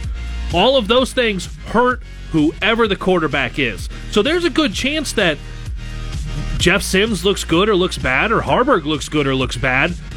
But the rest of the offense isn't necessarily going to be a help for them. It's going to be so much more of a hindrance. Yeah. Again, turnovers. Mike, you said something on Monday when I talked to you on this show that I've been thinking a lot about this week, too. Oh, no. I know. It was good. Oh. I brought it up to other people, and I'm very much paraphrasing, so tell me if I said it wrong. But I think you were kind of talking about how both Sims and Harburg are up there in terms of the most dangerous players with the ball on this offense. You don't have to go. I mean, I suppose you could put Anthony Grant there and maybe maybe Billy Kemp, but yeah, maybe we haven't seen it really. Maybe they're probably two of the 3 most dangerous guys carrying the ball. And your point was you kind of need to use them both. Yeah. Then, and I wonder if this staff has already shown they are willing to be creative with using multiple guys. In not necessarily all of the time in the offense, but for instance, bringing Tommy Hill in a little while, bringing Jalen Lloyd in, right, for a little while, bringing Heinrich Harburg in against Minnesota. Yep. There's like 2 or 3 other ones as well where we've seen that. I would be surprised if they didn't have a little something up their sleeve that is going to utilize. I don't know if it's switching them out. I don't know if it's getting them both on the field. I don't know what it looks like. But I think they're going to try and keep them, to some degree, both involved. Yeah, I mean, that's entirely a possibility. The one concern there is if you already have a kind of hampered Jeff Sims, do you want to risk a potential? And that might be more a Michigan thing. Well, and to me, that's more of like the kitchen sink. That's more. I'm thinking down the road. Yeah. I'm with you on that, and in that regard, absolutely. But to me, there's no question that these are 2 of your top 3 guys that are explosive. And, you only really get to put one on the field unless you're doing something with Heinrich Harburg where he is lined up as the H-back. You're not going to do that with Jeff Sims. I mean, I've seen people say this. They want Jeff Sims moved to running back. That's not going to happen either. No, I don't want that. I don't want that. But I also would have no problem with seeing Harburg lined up as, I don't. I think all options need to be on the table when your offense is this devoid of playmaking. Yeah. So I think that they have to consider anything and everything. Real quickly on the turnover stuff, one thing that I think is imperative, it's not just the turnover, it's how the turnover happened or what. Like if Jeff Sims throws an interception and the ball gets batted up in the air and picked off, and he made the right read and he made the right throw and it just bounces off of a guy's shoulder pads, that's entirely different to me than if he's just not catching the snap. Right. If the snap thing is still an issue early in the Louisiana Tech game, then by all means. Yes, move on. And Harburg had one, and it wasn't. Nobody was really had their arms up about that because of the reason that you were saying. So, number 4, Nebraska was dealt a tough blow, losing 2 of their main 3 running back options with season-ending injuries to Gabe Ervin and Ramir Johnson. Obviously, the biggest outcome of this will be a much larger share of work for Anthony Grant, but how else do you see this impacting the team and overall the season?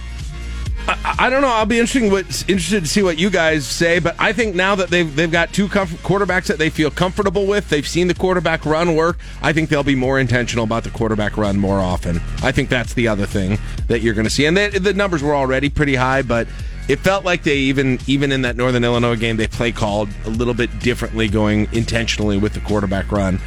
I think these two guys, whoever's in, this goes back to that last question, they're both going to have a lot of opportunities to run the ball. Well, even without the injuries to the running back, the best play calling they could do was intentionally running the quarterback more. Yeah. So like that's the best that their offense looks, is when the quarterback has the ability to run the ball, whether it's a called pass and he's rolled out and he's just making a decision, throw it low, throw it high, or run the ball. You have to run the quarterback. So Anthony Grant's just going to get a lot more touches. You'll see a handful go in for Emmett Johnson and Quentin Ives, whatever they feel comfortable with in those situations. But you are one injury away from guys who have no collegiate touches being your number one running back. Yeah. Like that's how far the depth is gone. That's the scariest thing about this whole thing, I think, Mike. Yeah. It's definitely not ideal. I keep wondering if this doesn't result in some of the ways that you can take some of the burden off of Anthony Grant, because you can't just put every carry on him. I wonder if we don't see a few more sort of gadget-type plays with your wide receivers. I mean, we see this throughout football, utilizing your athletes in space, and Matt Rule is no stranger to this. He was doing it at Carolina. I'm sure Marcus Satterfield was doing it at South Carolina. A good way to get Billy Kemp the ball. Right, and so we might see more. 100%. You have kind of a triple option, except you're freezing with Anthony Grant pulling away from there, and then you got the wide receiver trailing around the backside of the quarterback. Mm-hmm. So you have stuff like that. You have just the little pop toss play that Xavier Betts turned into an effective weapon. Yes. I mean, there's different things that they can do, and they've tried it a little bit. Every time it largely has not been successful when they've done the Tommy Hill thing, or Jalen Lloyd, I think, had 8 yards on his one carry. Run. But I would look for, probably 3 to 5 of those types of plays. Maybe more 3 than 5, but I think there's different ways that you can incorporate the running game that don't have to be the quarterback and don't have to be Anthony Grant, but also could be unique and allow you to try to open things up with your I agree. What about the fullback? Seriously. Not as much there. You don't think so? Who? Like, which one are you going to feel good about giving the ball? I'll say this. I thought, this is not being fullback guy, from what I heard about fall camp and even just what I saw in some of the videos, I thought Janarian Bonner would be a bigger contributor as a Swiss Army knife in this offense. Right. It hasn't quite played out that way. Yeah. And some of that is Liebentripp, I think, has largely kind of taken the lion's share of the lead blocking duties there. I just don't know that they have anyone that they're just going to be giving the ball to. That's probably true. That's not even necessarily what I mean. Keep on your radar at running back beyond Emmett Johnson and Ives. Trevor Lubin had that carry at the very end of the game. Highly successful high school running back. I mean, had tons of yardage. And that run was intentional. They wanted the guys on kick return to make sure that they fair caught it, they got down with the ball so that they could run that play. I thought when Matt Rule said that was like one of the most sort of eye-opening, like this guy all the way until the final play of the game is thinking about something with his program that he wants to get value out of. We don't get that a lot, or you don't have a coach publicly admit that a lot. I thought that was really interesting. I think you're spot on with Billy Kemp. In fact, I think he lined up I think there was a formation or two he lined up in the backfield before the injuries even. So, but it goes to what I said in the first one. I think these guys have even gone into this season eyeing special packages, a play call or two to get someone's skill in. Well, they know what they have and they know what they've got, and I think they're going to keep looking for that with this offense. Number 3. It's pretty unanimous that media and fans watching this Nebraska defense this year are impressed by a variety of things, from individual performances to quarterback pressures to tackling quality to the variety of players involved. The one thing that seems to be oddly missing from this effort is turnover creation. How do you explain so much working for the defense but so few turnovers being the result? Teams never fumble against Nebraska. Luck. Nebraska hasn't forced fumbles. I would sort of turn that around. You think so? Well, yeah, they haven't knocked the ball out of people's hands. You think at some point just the combination of more consistent quarterback pressure than you've had forever, better tackling, more people flying to the ball than you've ever had, you would think at some point that would just correlate with more turnovers. So far, it really hasn't. Yeah, and some of it, like, this seems kind of stupid, too. They have spent less time on the field defensively at times, so you don't have as many opportunities. My biggest thing right now in the secondary, they haven't had a lot of pass breakups. Like, there's, when the ball is in the air, it's largely gotten to the wide receiver or That's true. Missed him entirely. There hasn't been a lot of opportunities for someone to just step in. They haven't had a lot of tip passes where the ball gets knocked up and someone can run underneath of it. So you haven't had a lot of havoc situations. What you have had is just extreme competency. And in the absence of being able to get the turnover, extreme competency. Extreme competency sounds like the worst new Mountain Dew flavor ever. Look, the thing about it, though, you're not going to be super impressed, but you're going to appreciate that it did its job. Yeah. Is it partially because, do you think it's partially because the defense, I noticed this in some of the earlier games, that they were really trying not to get beat on the deep ball, even against Minnesota. They are keeping everything in front of them because their bet is that they're going to tackle and you're ultimately not going to be able to get a first down. That's they how are not, and they're also betting that their pressure is going to get home too. And so if you do want to throw it early, you're going to take the under, and then they're going to tackle you short. Right. And if you don't throw it, you're going to get sacked. I just feel like... Well, Matt Rule talked a little bit about that one of the improvements he wanted on the defense was, for him, he said turnover creation is a confidence thing. The guys have the confidence right now that within the system, they can see the guy with the ball, they can go make the play, and they can tackle him. He said the next level is having the confidence that, while you're going there for the tackle, you got to see guys punching at the ball. And they're not doing that right now. I mean, you've seen guys correctly break down and tackle and all of it. But I can't think of a single time where they've ripped the ball loose. Yeah. And look at the end of that Minnesota game when you saw the fumble from Anthony Grant.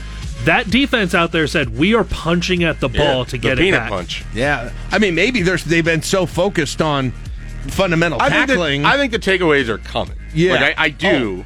But it's just right now, I'm perfectly content with the competency that Extreme Competency Blast. New flavor from Mountain Dew. Available at every Taco Bell.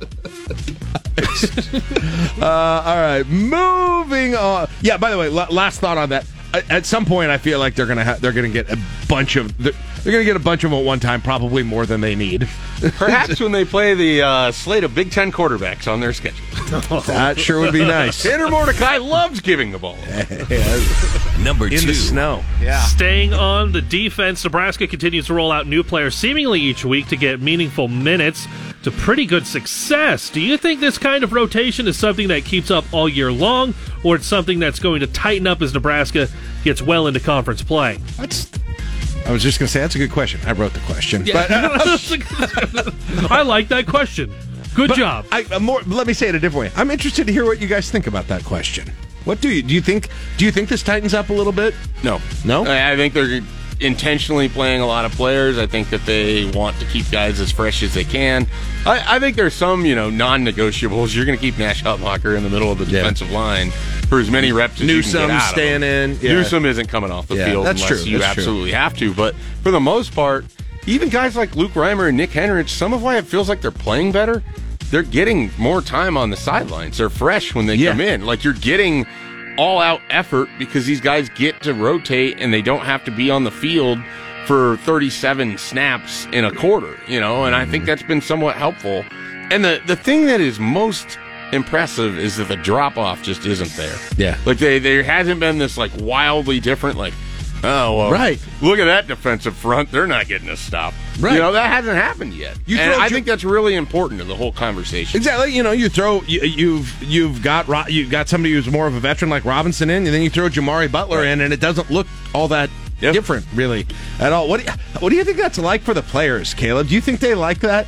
Yeah, I mean, do you think that's something that's sort of... I mean, obviously, if you're somebody who you don't know if you're going to play or not, and you're getting these opportunities, that makes a big difference. Yeah, I think as a player, you enjoy it. Anyone who's played on if you've played on any like kind of AAU or club team, typically those have got more depth that you are rotating a lot more. And a lot of these guys being high-level athletes have played on a lot of those different teams to where there has been more rotation. For them, though, those guys like a Reimer or a Hutmaker even in the middle, Quentin Newsom, those guys, when it gets to winning time, are not going to be out of the game. So I think they like that you get to the end of the game, and they are fresh to make those plays that need to be made. And so the rotation is, you're out there, you can go full bore, because you know I'm not going to have to be out here for 60 snaps today, and I can't give 110% effort every single time because I'll be dead in the third quarter. Yeah. It's got to be rejuvenating for him to know I can go all out every play, and there are enough guys that there's not going to be a giant drop-off if I have to come out of the game for a breather. Mike, I keep wondering as recruits are coming in and watching this defense too, and this will happen more, but, you know, a guy like Caleb Benning who's coming in, who's a defensive guy, I'm sure he's watching that, and you can put any other defensive player there who's watching that and saying, my goodness, next year I could be worked into this rotation and getting a chance to have a lot of fun being on the field for this defense. I would argue the great thing about this defense is that you can take any type of defensive player that's a recruit, and it doesn't matter what his body profile is. If there's something that he can do well, there's something that he can do in this defense. That's a great way to describe it. You can basically take a Caleb Benning, who I think does a lot of things really well, and you can slide him in, and he's the kind of safety that has no issue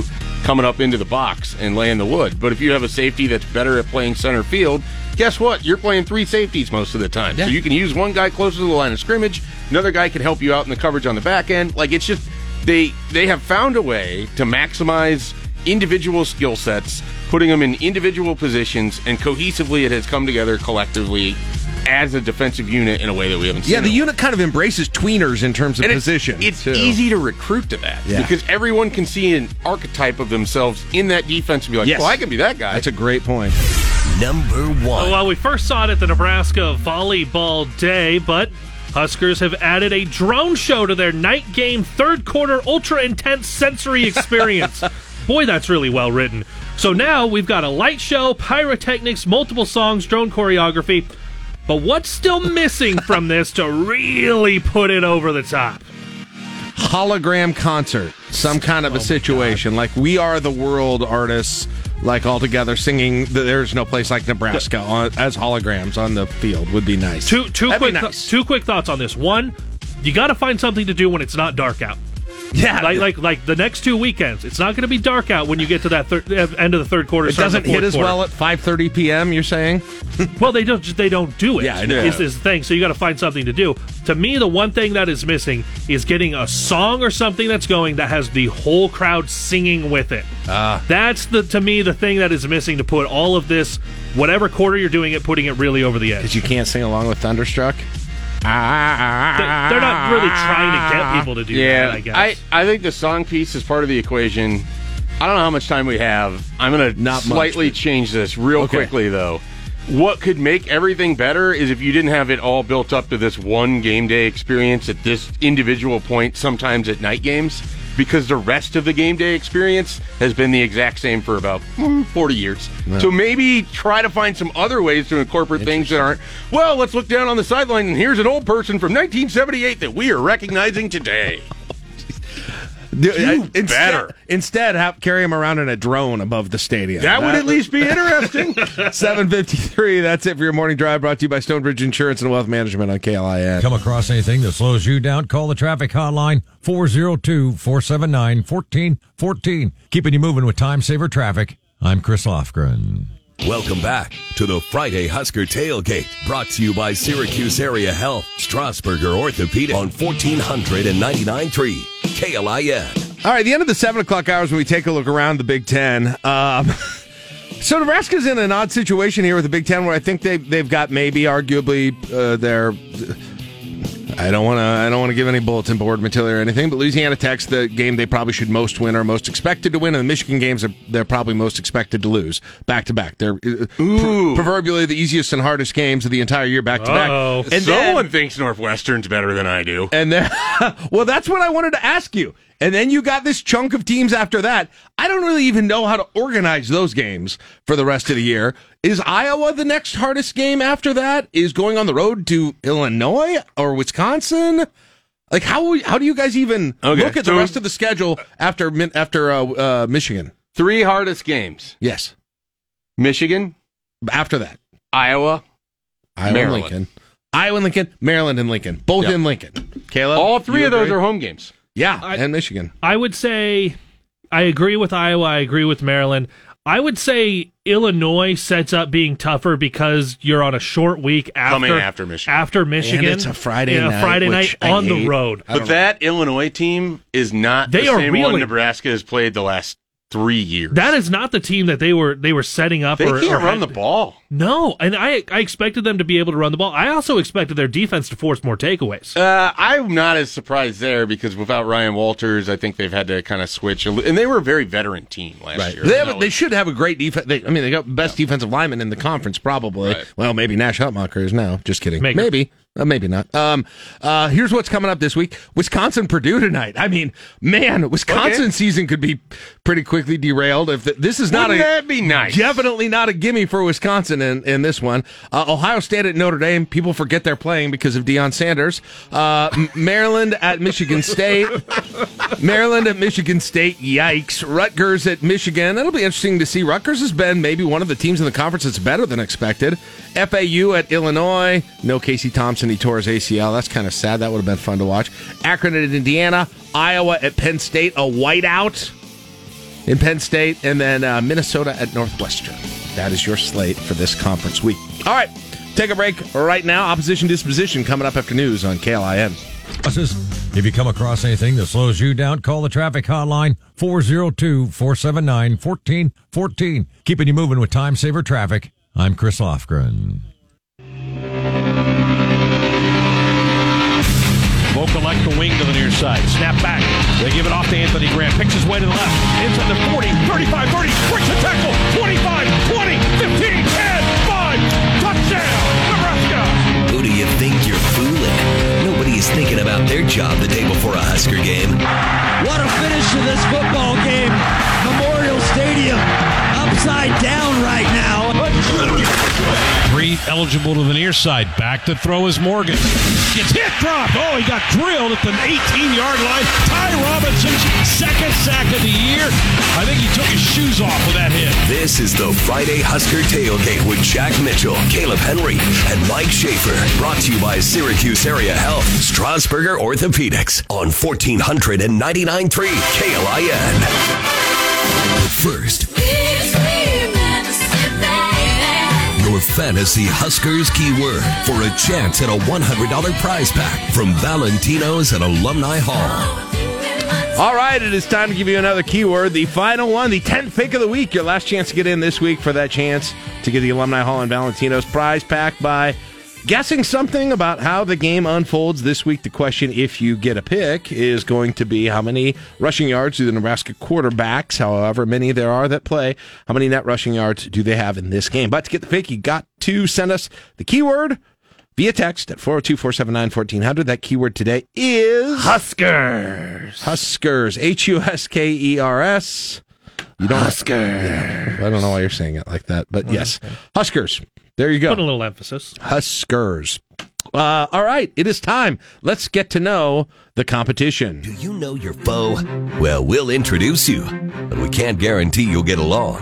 It's the Friday Husker Tailgate's Opposition Disposition on Lincoln's Husker Radio, 1499.3 KLIN. All right, it is time to learn about Louisiana Tech. Louisiana Tech. Now, when I think of Louisiana Tech, I think of Kim Mulkey. No, I don't. Kim Mulkey. Did she go to Louisiana Tech? Did she coach at Louisiana Tech? Part of the Lady Techsters. Okay. Louisiana. They did. I remember they had a very good women's basketball program for a time, but You think of Skip Holtz? No, I don't think of Skip Holtz. We should probably stop guessing, I guess. I think for some reason I think of Skip Holtz. I remember that he coached East Carolina, and that's you think of Pat Summitt's kid? Oh, that's right. No, until he was in trouble for how he was coaching. Yeah. No, I don't. Well, more the relationship with the players on the team. That's how you're coaching. Basically, Louisiana Tech is a hotbed for random sons and daughters of famous coaches. Well, you've also But you probably think of Troy Edwards. Troy Edwards in 1998, which was a game that I watched, I think, on the old days of Fox Sports when they called it Fox Sports Net, I think. When I was in college, we had to go to someone else. Yeah, they didn't. I don't think they called it FSN. That was still also when you also had Prime Sports. There were a lot of game on Prime Sports as well. But Troy Edwards went off. I believe was Tim Rattay the quarterback. Tim Rattay. Tim Rattay was offensive coordinator of Oklahoma State. Played in the NFL a little bit, I think, for the 49ers. Yeah, you're correct. Troy Edwards, I think, was on the Steelers for a bit. You're nailing these things. I'm looking. I don't even have this written down. This is all off memory of early 2000s NFL. Everyone remembers Troy Edwards. But he broke at the time the NCAA receiving record against Nebraska in a game that Nebraska won surprisingly handily for having that record broken against them at Memorial Stadium. So that's the biggest thing that I remember about Louisiana Tech football. The other thing I remember about Louisiana Tech football is they had that famous play. You need to go on YouTube and watch it, where they had like second and goal, and somehow they ended up going back all the way to like their own 3-yard line. That was a Thursday night game or something? Yeah. I feel like there's some random, like it was one of the few games on. I remember watching as it happened. You watched it live? I think it was like I was at a bar. It was on a TV, and I just like, weren't they just? And then they show the replay, and the ball is just skidding. They basically had a 90-yard fumble going backwards on a fumble, and it was one of the most hilarious things. I think it had been raining, like it was just a mess. Well, it might be raining this time too, so who knows? We could have that coming once again. So I'm going to tell you a little bit more off the field about Louisiana Tech in a second, but let's talk about them on the field. Louisiana Tech schedule so far this year. It's been a bit of a mixed bag for Louisiana Tech when you go through the schedule this year. They actually beat in week 1. They beat Florida International. Florida International has not lost a game since Louisiana Tech beat them in week 0. They beat them 22-17 in Ruston. That actually is a pretty good win. They then played SMU in week 2, lost that one 38-14. Then took on Northwestern State, which is an FCS team. They won that one 51-21. And then they were at home against North Texas, and they fell to the Screaming Green Eagles or whatever they are. I thought they were just the Mean Green. Whatever. 40-37. They lost to North Texas. So they are now like in the longest yard. 2-2 in the year. I don't know what that was about. 2-2 in the year. There, and just in terms of what they've done this year, their head coach is the former Texas Tech quarterback, and now I'm having a brain fart on his name. Louisiana Tech's coach is a former Texas Tech quarterback who took Nebraska out in 2004 in that 70-10 game that I would very much like to forget. Yeah, Sonny Cumbie. Who I had in my head, but I wasn't sure. Thank you. Yeah, Sonny Cumbie was a quarterback for Texas Tech in 2004 in one of the darkest days of Nebraska football history when they lost to Texas Tech 70-10. And he brings a little bit of that Mike Leach offense type situation to Louisiana Tech. They're going to pass it a lot. They're going to spread it out a whole lot with that whole thing. The player that maybe you want to watch for them, his name is Smoke Harris, which is the coolest name ever. He is a 5'7" wide receiver, and he's been there since 2018. So he's one of these guys who had a COVID year and has just been there for a long time. And he's kind of a favorite down there. So he's somebody that you're going to see a lot of, and he's got some great highlights if you go and take a look at what he's done. And then you take a look at the rest of the numbers there for Louisiana Tech. Their top rusher so far this year has been a freshman. That's Keith Willis Jr. He's been the top rusher so far, but they have also been giving the ball to Tyree Shelton. He had 149 yards last. He had 149 last week, so they're both of those guys. Then they've got a third running back as well, Charvis Thornton, that they've been giving the ball to a lot as well. So it kind of gives you a little bit of an idea here on what you've got in terms of the quarterback situation at Louisiana Tech this year. Their main guy has been Hank Bachmeier. Got 2 picks this year, 70 for a 106, 5 touchdowns so far during the year to 2 interceptions. So throwing the ball a lot. That's already, you got a pretty big number all there at 106 already. Started all 4 games for them, and they will. They'll throw the ball a lot. It'll be It'll be an interesting it'll be a bit of a different matchup, I guess, maybe somewhat comparable in a very broad sense to the matchup against Colorado in terms of what they're going to do and that they're going to move quickly, they're going to throw the ball a lot, and that, their defense has given up some points this year. So I don't know what you guys expect. It's a very different matchup than Northern Illinois was in a lot of ways. Some extra context here. Jack Turner was actually the quarterback that led them in their comeback against North Texas. They got it tied up at 37 before giving up a field goal right at the end of the game to lose. It's unclear to me if that was an injury for Hank Bachmeier or if it just magically occurred right after the third time that they had a drive end in downs.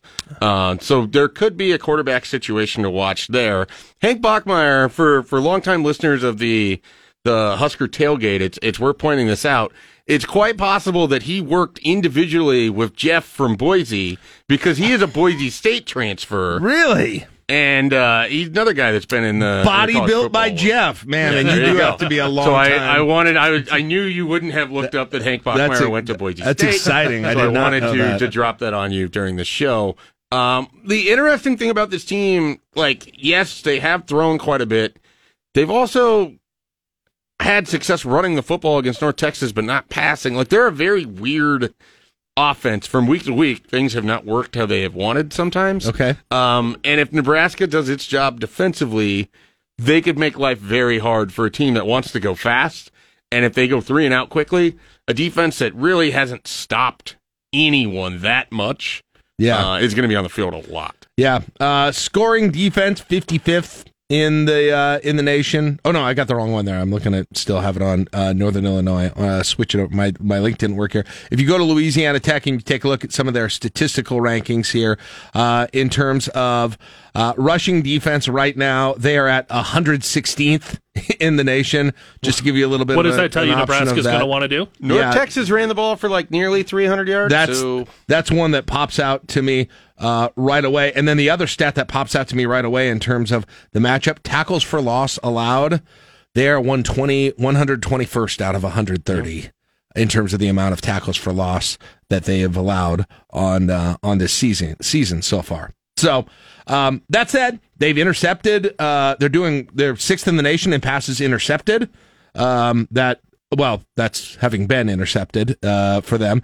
Passing yards allowed, though, they're 11th. So their defensive their pass defense has not been as susceptible as their rush defense. And so I think the combination, guys, of those numbers, Nebraska's situation on offense, and the potential of it raining I think we have got a recipe for run the ball game for Nebraska. Well, and we heard from the coaching staff this week as they talked about Louisiana Tech is that especially on third downs, they like to bring pressure.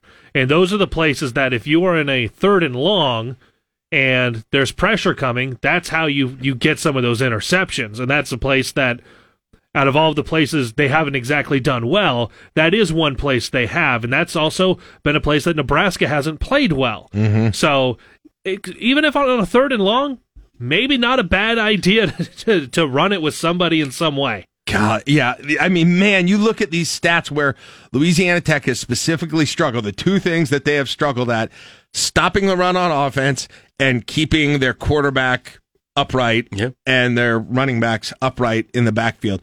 As I said, 121st in tackles for loss allowed, 114th in sacks allowed. So, I mean, the formula is there for Nebraska if they want to exploit where there appear to have been weaknesses. Now the other thing on that is Louisiana Tech going to be able? You talked a little bit about there haven't been a lot of pass breakups. Sometimes, in Colorado, they were able to find some weaknesses in the coverage as well. That's probably the best chance that Louisiana Tech has to hurt Nebraska. Yeah, and even last week against Northern Illinois, where Nebraska had a Herculean effort in terms of yards allowed, I mean, there was drops, there was opportunities for Northern Illinois to keep the ball, move it, at least get a first down. And so, it's not going to be perfect for Nebraska on Saturday, and they're going to have to play better coverage, just like they've needed to all year long. I mean, it's the one kind of bugaboo for this defense, to me, from the outside looking in. They're soft on the coverage, and teams that run those quick routes, and especially if you go up tempo, they could move the ball a little bit early in the game. I think adjustments will happen, But it wouldn't surprise me if they move the ball early and then struggle for long duration. Yeah. Louisiana Tech, Jacob Barnes, their kicker, is ranked 8th overall in field goals per game, too. So, wow. Makes a lot of field goals. They've also played one extra game relative to everyone else. That's true. Although this is per game, so it doesn't really matter because it averages the whole thing out. Now, yeah, good for him. Let's talk about Louisiana Tech off the field. Good for Japan. Yes. The legend of the Bulldog. Now, we've gone through, guys, lots of times, and I've kind of even backed off going and telling you the history of the mascots because they're all the same. It was like, some writer newspaper contest in the 1920s called them Shorty McGee. The old fighting Gophers of Minnesota, and then it stuck with them. And everything's kind of a letdown post-Fordham. Not this one. Yeah, post-Fordham. What was that? Because Fordham... Well, they had executed mascots. There's, just... So they were getting stolen by Rams rival were just teams. Dying by the They were attacking bushel. the subways. Oh, yeah, the trains. Right. The train car. One died of alcoholism.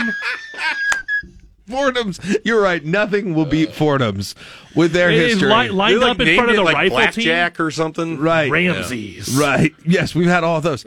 Then we come to Louisiana Tech's story of being named the Bulldogs, which you just think, oh, everybody was always named Bulldog. There's a lot of Bulldogs. They probably just...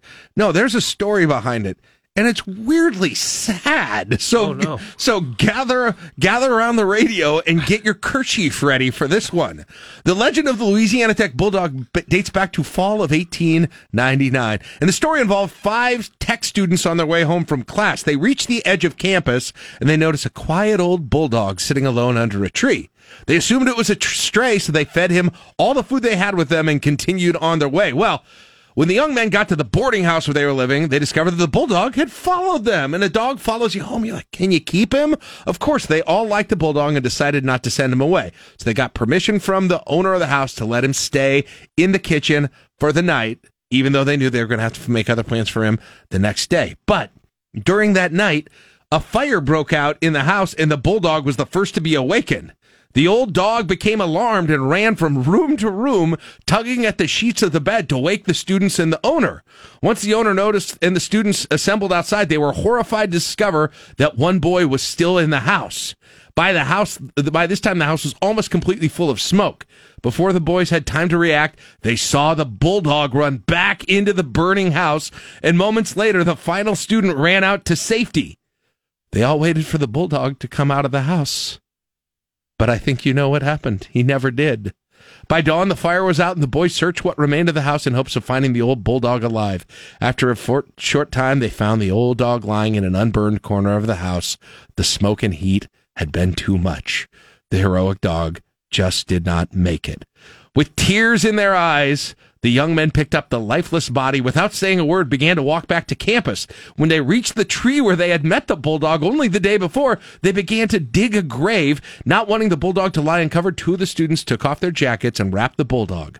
One was red and the other blue.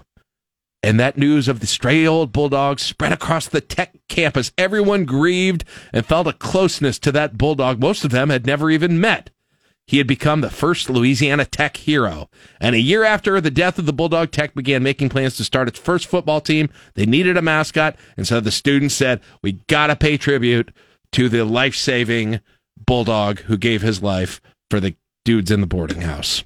So that's how it happened. I'll say that is a solid way to, sad, yes. Good dog. But yeah, good dog. Good, yeah. Absolutely, make that your mascot. There you go. 100% That's an I'm behind that. Absolutely incredible origin story, so much so that I don't believe any of it. Stop it. Hold on. Stop it. This is on the... So I got that from the Louisiana Tech website, their official.edu website. I didn't read the last paragraph. Today, no one is sure where the old bulldog is buried or the names of the young men who saved it. However, one thing is certain, the spirit of that dog is very much still alive, and the love and loyalty it displayed has been a trademark of Tech people for many generations. I love how Mike they throw in the paragraph, none of this may have actually happened. None of these people A little existed. too perfect in every facet, but sure. I'm sure this is exactly what happened. And I also know that young men would have a red and a blue jacket of which they would bury the bulldog under a tree that no one knows where it was or how it existed. Listen to seriously the last sentence on this page. I'm not kidding. I'm reading this verbatim. Questions about the events long ago will always exist, but be assured that somewhere on the Tech campus are the remains of a brave old bulldog wrapped in red and blue. This sounds like one guy. One singular guy said, I really want the mascot to be a bulldog, and I'm going to make up this story. Now, I was going to get mad at Mike, but now I'm 100% on your side. I don't know how you weren't on my side before we even heard because it tugged at my heartstrings, okay? The Louisiana Tech... That's the whole point of the story. The Louisiana Tech... I wanted to believe. Community has obviously faced a lot of questions about the truth of this story, given the way that this has been written. I mean, they're basically anticipating the arguments before they even come on the campus's PR website here at this point. So, do you think that at some point a Nebraska player will score and then turn and start screaming, "Show us the bulldog"? You're all liars. Or maybe they're just going to start, their celebration. Oh, it's going to be a kicking. Stop. Oh. You know or what? when they throw the bones, it's the bones of an unreal bulldog. Make it happen, Fedoni. You know what? No, I didn't like Fedoni shushing the crowd or shushing whomever he was. Now it doesn't sound nearly as bad. Now that you guys are bringing this very distasteful. How do we think Smoke Harris got his name? Wow. All right, it's 8:27. We'll take a break. Yeah, I'm sure he's buried there somewhere in Ruston. I'm sure. It's 8:27. It's LNK Today with Jack and Friends on KLIN.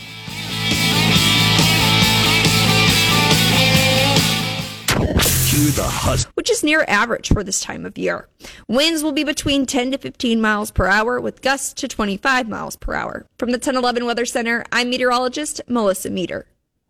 Welcome back to the Friday Husker Tailgate, brought to you by Syracuse Area Health, Strasburger Orthopedic on 1499.3 KLIN. All right, welcome back to the Friday Husker Tailgate. 63 degrees in the capital city. Mostly cloudy skies, no rain yet, but we'll see if we've got some coming either today or during the game tomorrow. Pack those ponchos. And joining the round table now, sports director over there at 1011 KOLN KGIN. It's Mr. Kevin Suits. Kevin, welcome in. Good morning. Glad to have you back with us. Don't ask me about the weather. Yeah, I know. Are you? You got people in house with you that should be able to answer those questions, right? Yeah, and the answer that I'm getting right now, because I've asked all week, what's Saturday look like, is let's see what happens on Friday. Yeah. There are high school football games that have moved times because of the threat of thunderstorms this evening. Yeah. And they said they really need to see what happens Friday and how much this storm cell develops across Nebraska to know the impact it's going to have on Saturday. Really? So, and there were some games that actually were supposed to be played yesterday across the state that moved to today, and now they have the possibility of still dealing with more storms. There could be high school football on Saturday.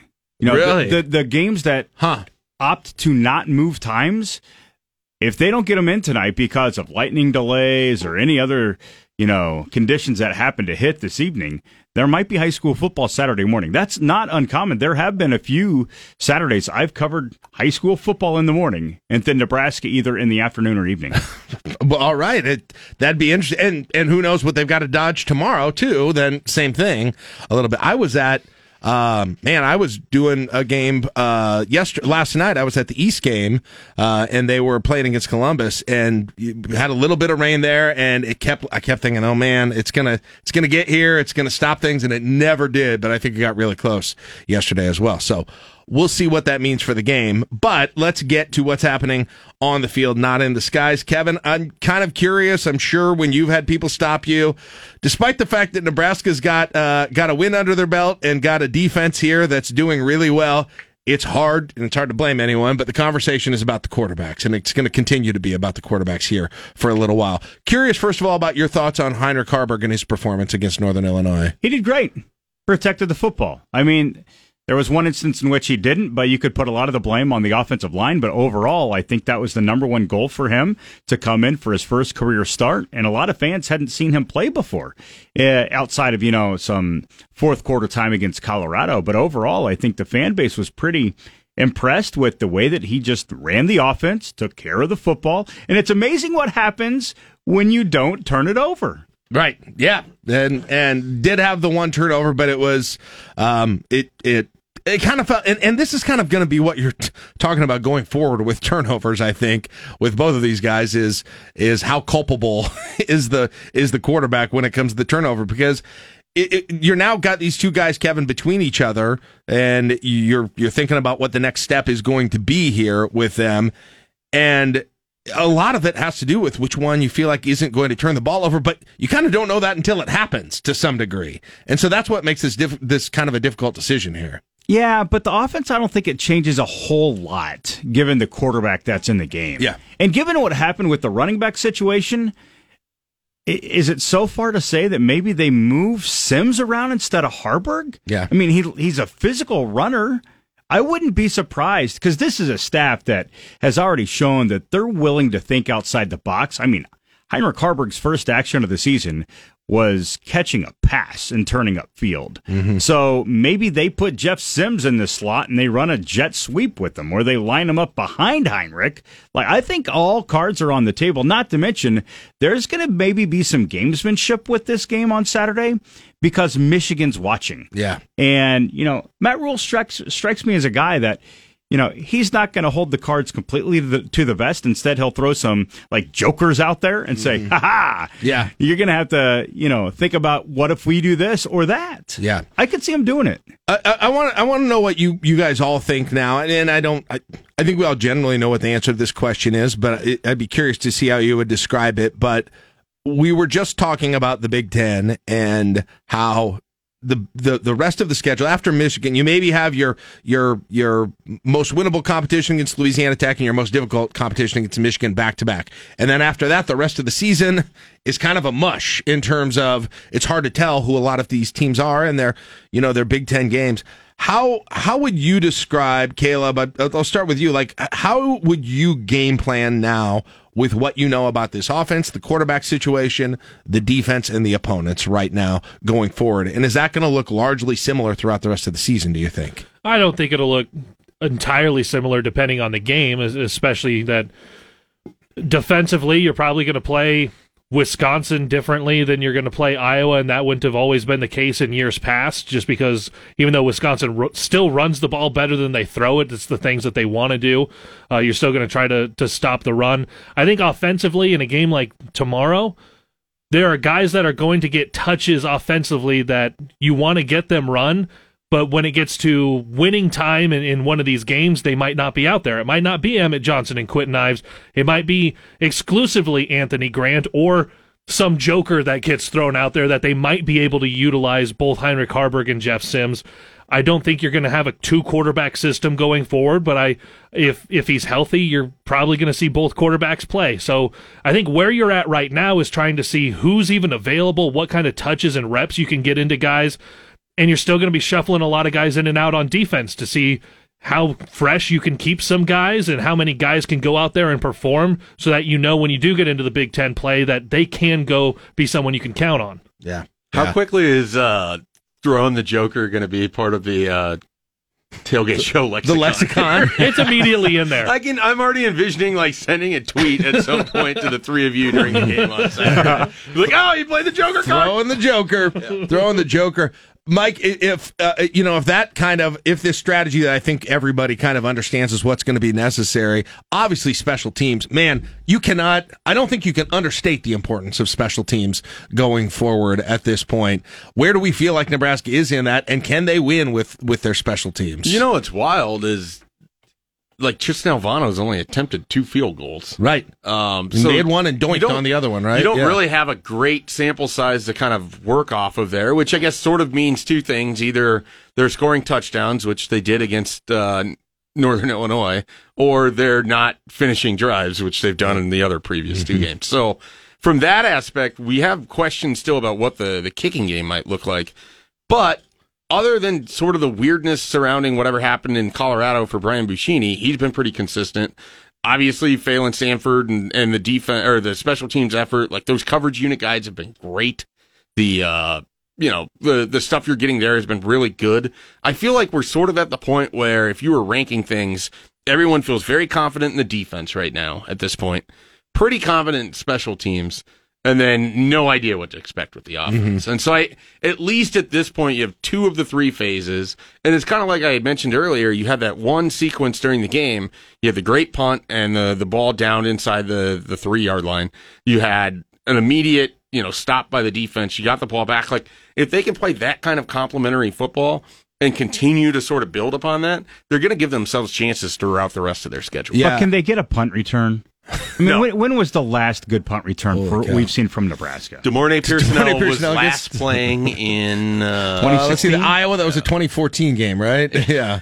He probably had some after that, too. He had a good one against Oregon. Grunts is still just dumbfounded that Kirk Ferentz punted to him. This comes up once a year every time, and it's great. Yeah, it's an interesting question that you asked that, Kevin, because do we know, I don't know. Mike is right. There haven't been a lot of field goal. You've had some things that have went well, a couple things that haven't gone well. I'm still not sure that I know where Nebraska is on that spectrum of special teams. The only thing I feel like I do know is they're going to have to be very good on it to win in this kind of style that they're going to have to. And Nebraska has a good punt returner in Billy Sims, or Billy Kemp. Billy Sims would be even better. Yeah, that would be fantastic. Oh, man. Then they wouldn't have these issues on the punt return game. But right now, Kemp's a good returner. It's just like when he fields the ball, there is no place to run. And on the topic of special teams, I feel like a couple games in, you have a better sense of Tony White and how good of a coordinator he is. And there's some chatter about Marcus Satterfield. The jury is still out on how he is as a play caller. But Ed Foley, I feel like, has been totally lost in all the Husker conversation. Which is kind of what you want with special teams. I think you're right. You really would, if you're talking about it, it needs to be, and you blocked a punt, kind of like your Virginia Tech of the Frank Beamer era, like you're that good, or you just don't ever really want to hear about it because that means you're very, very competent. I think people here would love to hear from him after, a block punt that's scored on or a big return and your guys are doing great things. But right now, you're right. They're probably right in that gray space. They're not doing anything to cost you games, and they're not doing anything outstanding to win you games. The coverage units have been so good, though. That's their true. Field position, relative to what we've come to expect, Nebraska Which is kicks the it off biggest- and the other team starts at the 32.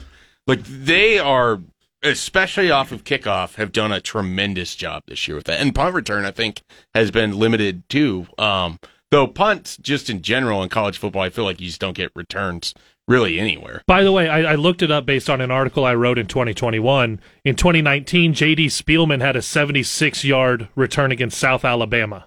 We all remember where we were. And then he housed one the game they barely beat South Alabama. Housed one the year before, 77 yards against Bethune-Cookman. Yes, the replacement game for Akron. Hopefully they won't need a replacement game this year. Everything is always so weird around here. It really is. But, Mike, to your point, though, you're right. When we talk about winning on special teams, sure, those dramatic block kick plays, making field goals, punt returns for touchdowns are huge. But, probably the things that are going to really butter the bread on how we evaluate special teams at the end of the year and how it impacted the success in the Big Ten is going to be like net punting, right? The things that you're talking about. Butter the bread is a phrase I need to work into my own speech pattern more.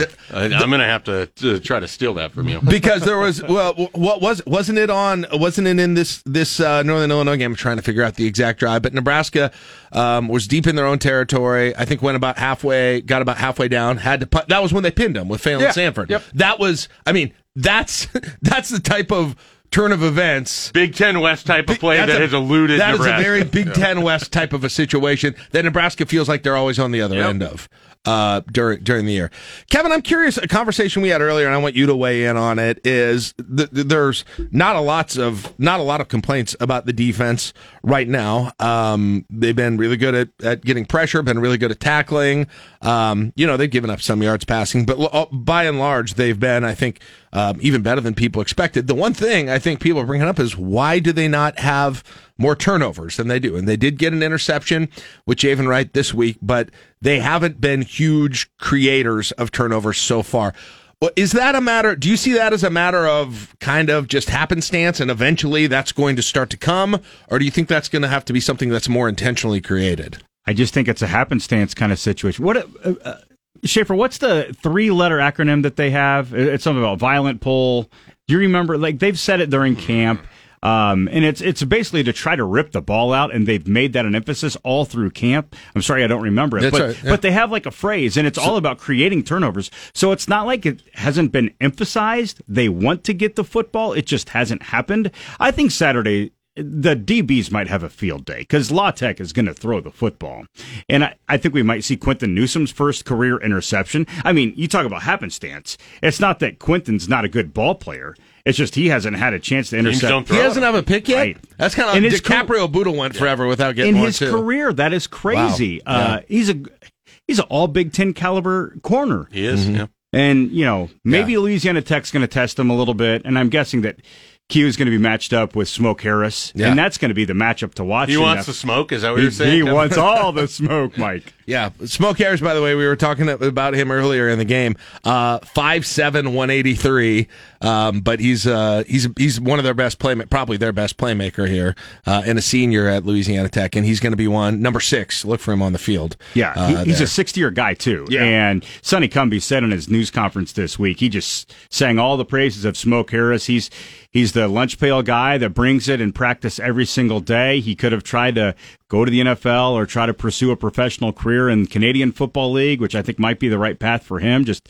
his style really fits, the CFL and the way that they put guys in motion before the snap and run up the field. But I think that he's a good player. Mm-hmm. I don't know how good of a player he would be in the Big Ten, but I'm curious to see what he's a small guy, but he's a productive guy. One thing we haven't really talked about on the show yet, and really has gotten buried by the quarterback and defensive talk, which is kind of unique here, is the offensive line. I'm curious, Mike, I'll start with you, but anybody chime in. Like, how are we evaluating? What do we think we know about this offensive line now? Because it's been weirdly not discussed a whole lot, it feels like. Kind of like the special teams thing that I just said. Like, the fact that we're not talking about the offensive line is more of an indication that they're at least playing to acceptable levels, probably short of good.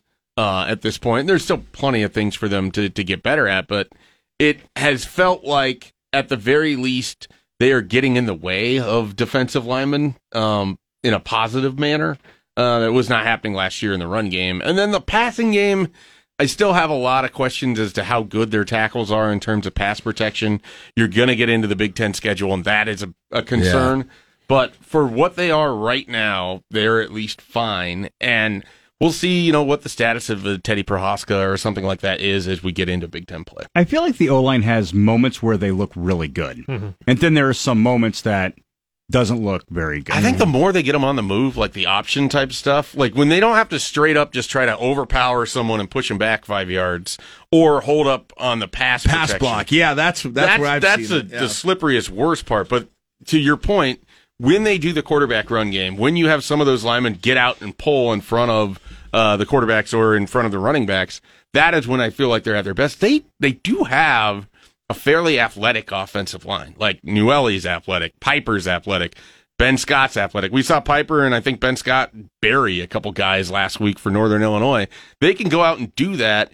The issues seem to largely be in the pass protection with the tackles, probably more than anything else. I would agree. The Minnesota game, there were a few moments where I was like, you know what, they're doing a nice job getting a good push up front, and they're moving the football. But then you look in, third or fourth quarter, they had a stretch where, everything broke down, and they went in the wrong direction. So it kind of overshadowed the overall production of the offensive line. And, Mike, to your point about, the athleticism of the offensive line, I totally agree with you, but I wonder if this coaching staff is still maybe a little bit hesitant to put them out in space, because one of their biggest criticisms when they inherited this team was the way the offensive linemen moved. Mm-hmm. They were a little bit skeptical about the way their bodies had been built and their ability to move in space. So maybe they still have that in one offseason. A little bit of that in their minds where they try to keep it in moderation for how much that they have their guys.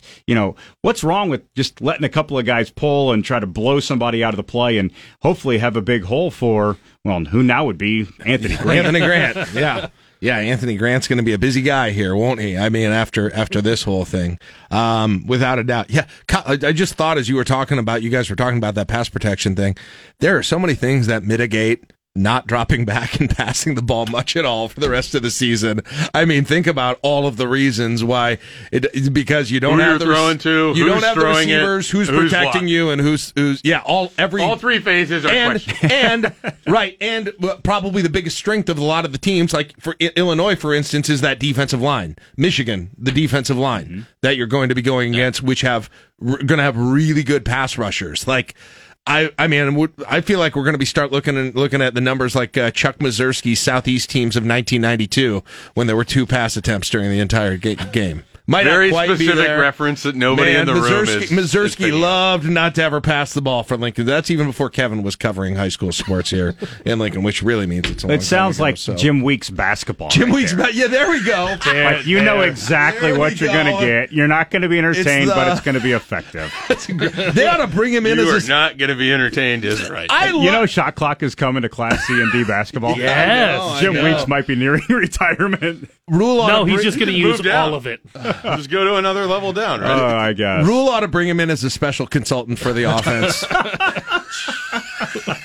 He's always talking about all the people. He's always dropping names of the people he's talking at practice. One of these next week on Monday, you're going to be like, so yeah, I had Jim Weeks in here the other day talking about running out the clock.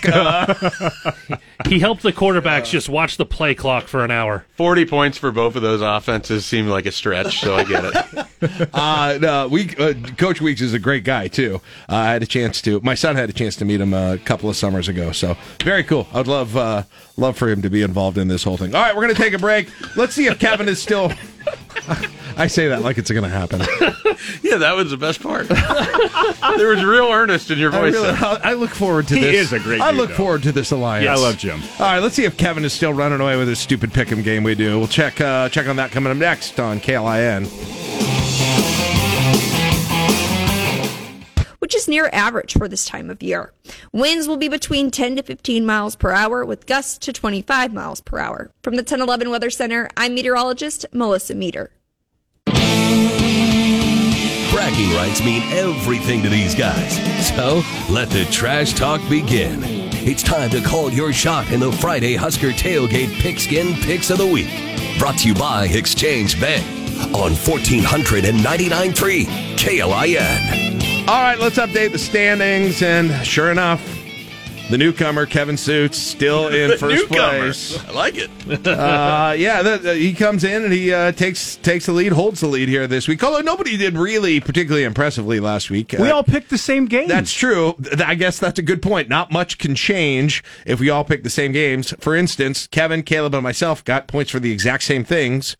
North Carolina beating Minnesota, LSU winning against Mississippi State, and Nebraska winning. And so, not a lot there. Mike got an extra point, though, because he got the Wyoming cover against Texas, which looked like it could be really interesting at the end. Yeah. Also got an extra point for the closest score for the Nebraska game. Hello, 11. But he did pick Minnesota.